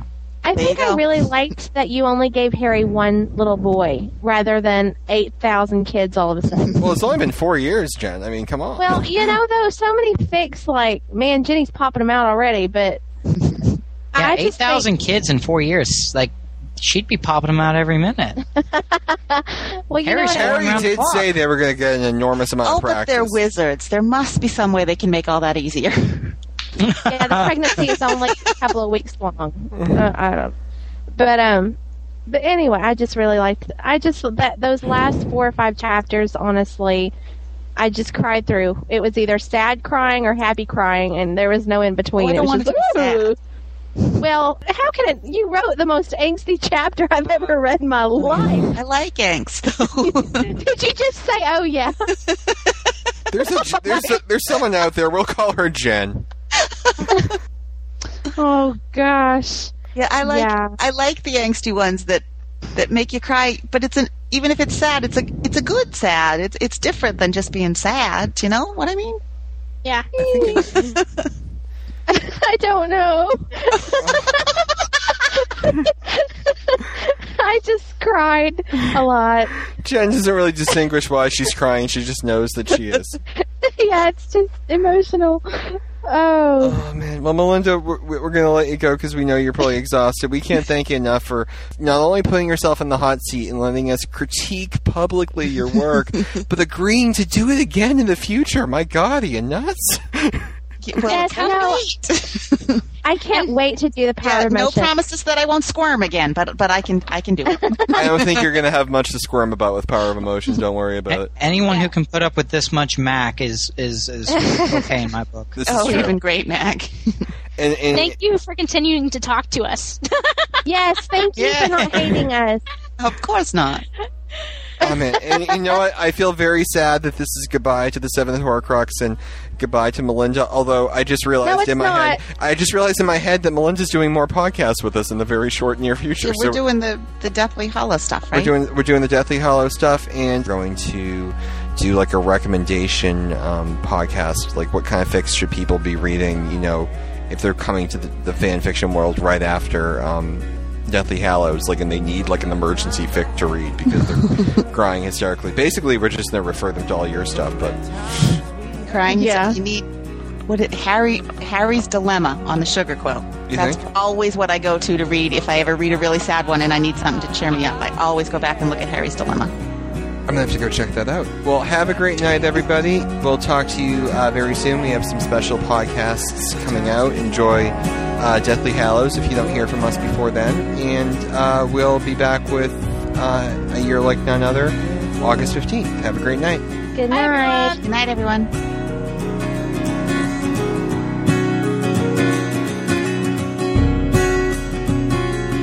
So don't you ever wonder what will happen when it ends.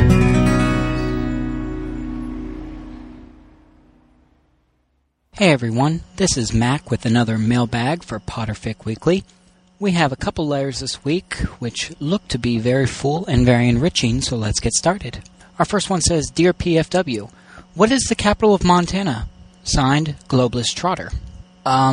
Dear Globalist Trotter, this isn't a Dear Abby column. Please quit using such goofy names. And if that's your real name, I'm sorry on so many levels. I can't believe you sent an email to a Harry Potter fanfiction site because you want to know the capital of a U.S. city. Get a globe. That's not what we're here for. And the capital is Helena.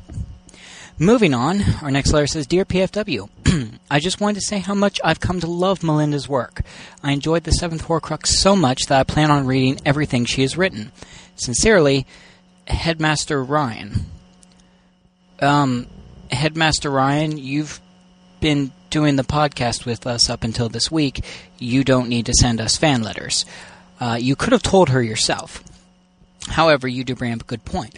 Melinda Leo has done several other works, which include The Power of Emotion and its sequel, Curse of the Damned. Both of those can be found at her website, www.melindaleo.com, or if you pester us enough, we might be able to send you the links ourselves.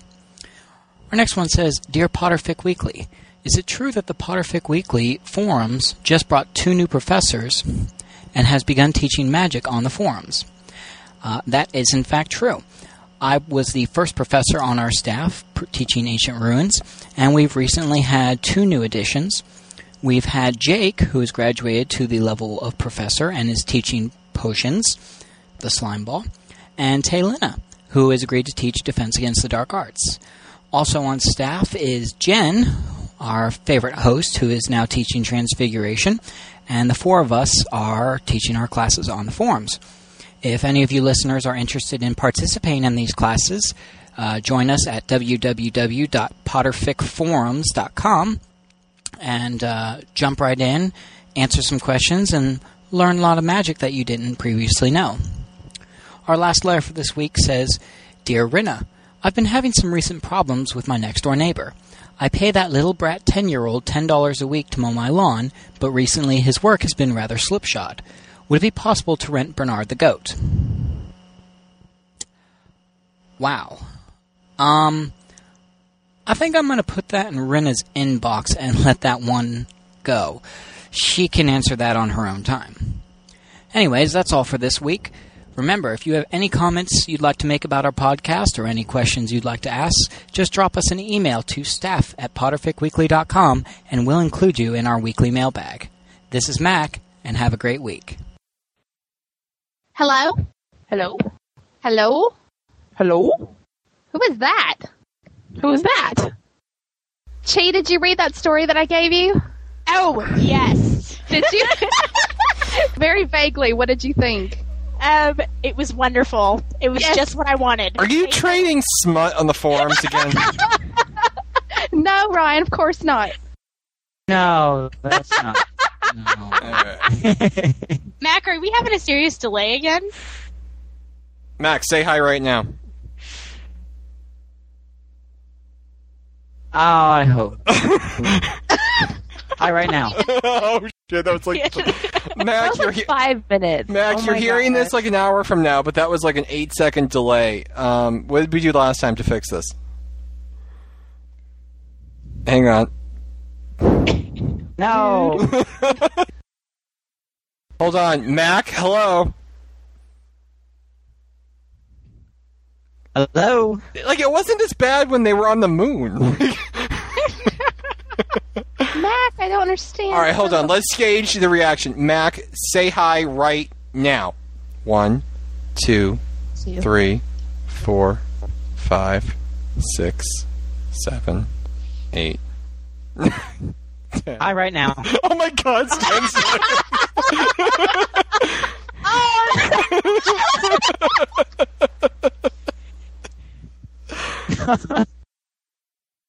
Oh, hang on. Mac, say hi right now. Dang it. I know. Does Mac seem like he's talking like in slow motion, like his right batteries now. are? He does. Seriously, it's like, oh. Yeah, Mac, your voice is slowing down like this.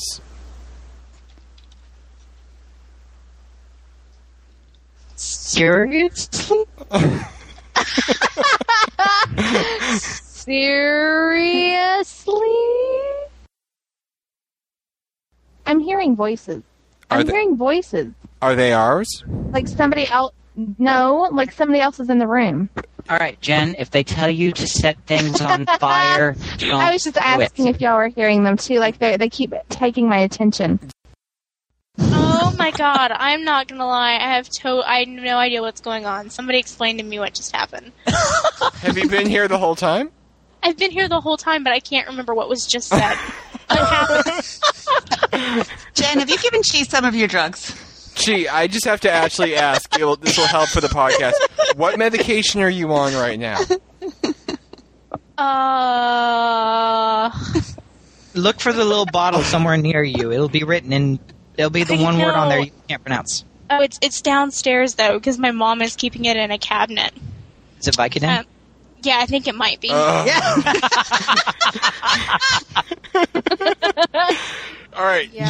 Like Vicodin or All right. hydrocodone. Just so everyone has the run of it, we've had Jen high once, and we've had Chi. This is her second time. For the record, Mac is drug free. No kidding. Not smut free, apparently. Shoot, Shupa.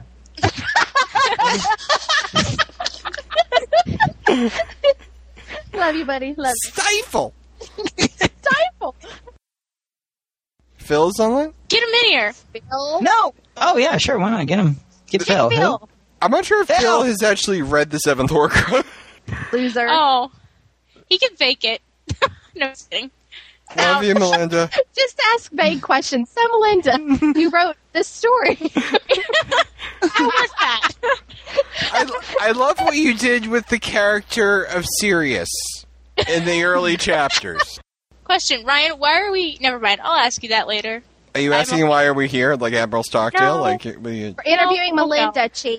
Well, I have that on my screen. We're interviewing Melinda written out on my screen. in case I forget what we're doing. You are much better than... Well, I think this might be a much funnier interview if you interviewed Chi. All right, I tell you what. I'll go through the list of people and everyone yells out, "Hey, everybody!" Okay.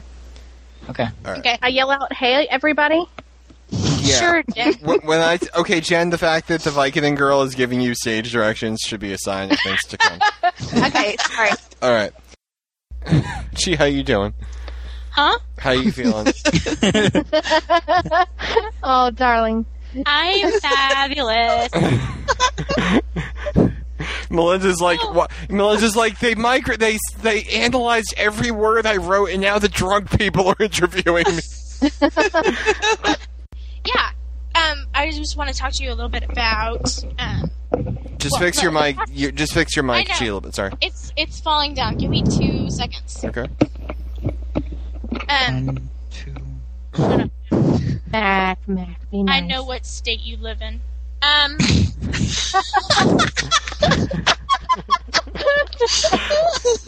I know the general whereabouts of That you in was this. a scary key. My best friend says I'm a mean person, and I'm like, you should talk to the people at Potterfic Weekly because they're not scared of me at all. Yeah, I gotta go to bed. I'm tired. Wimps. Drugged up wimps.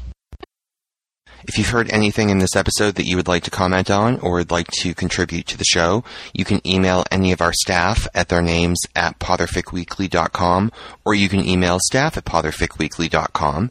If you would like to send in a voicemail message, you can either call 781-352-0643, and you can leave a voicemail up to 2 minutes in length, or you can email us an audio file to our email address, and we can play that on the show. You can also download a program called the Gizmo Project, and you can contact us that way through your computer. For more information, visit potterficweekly.com.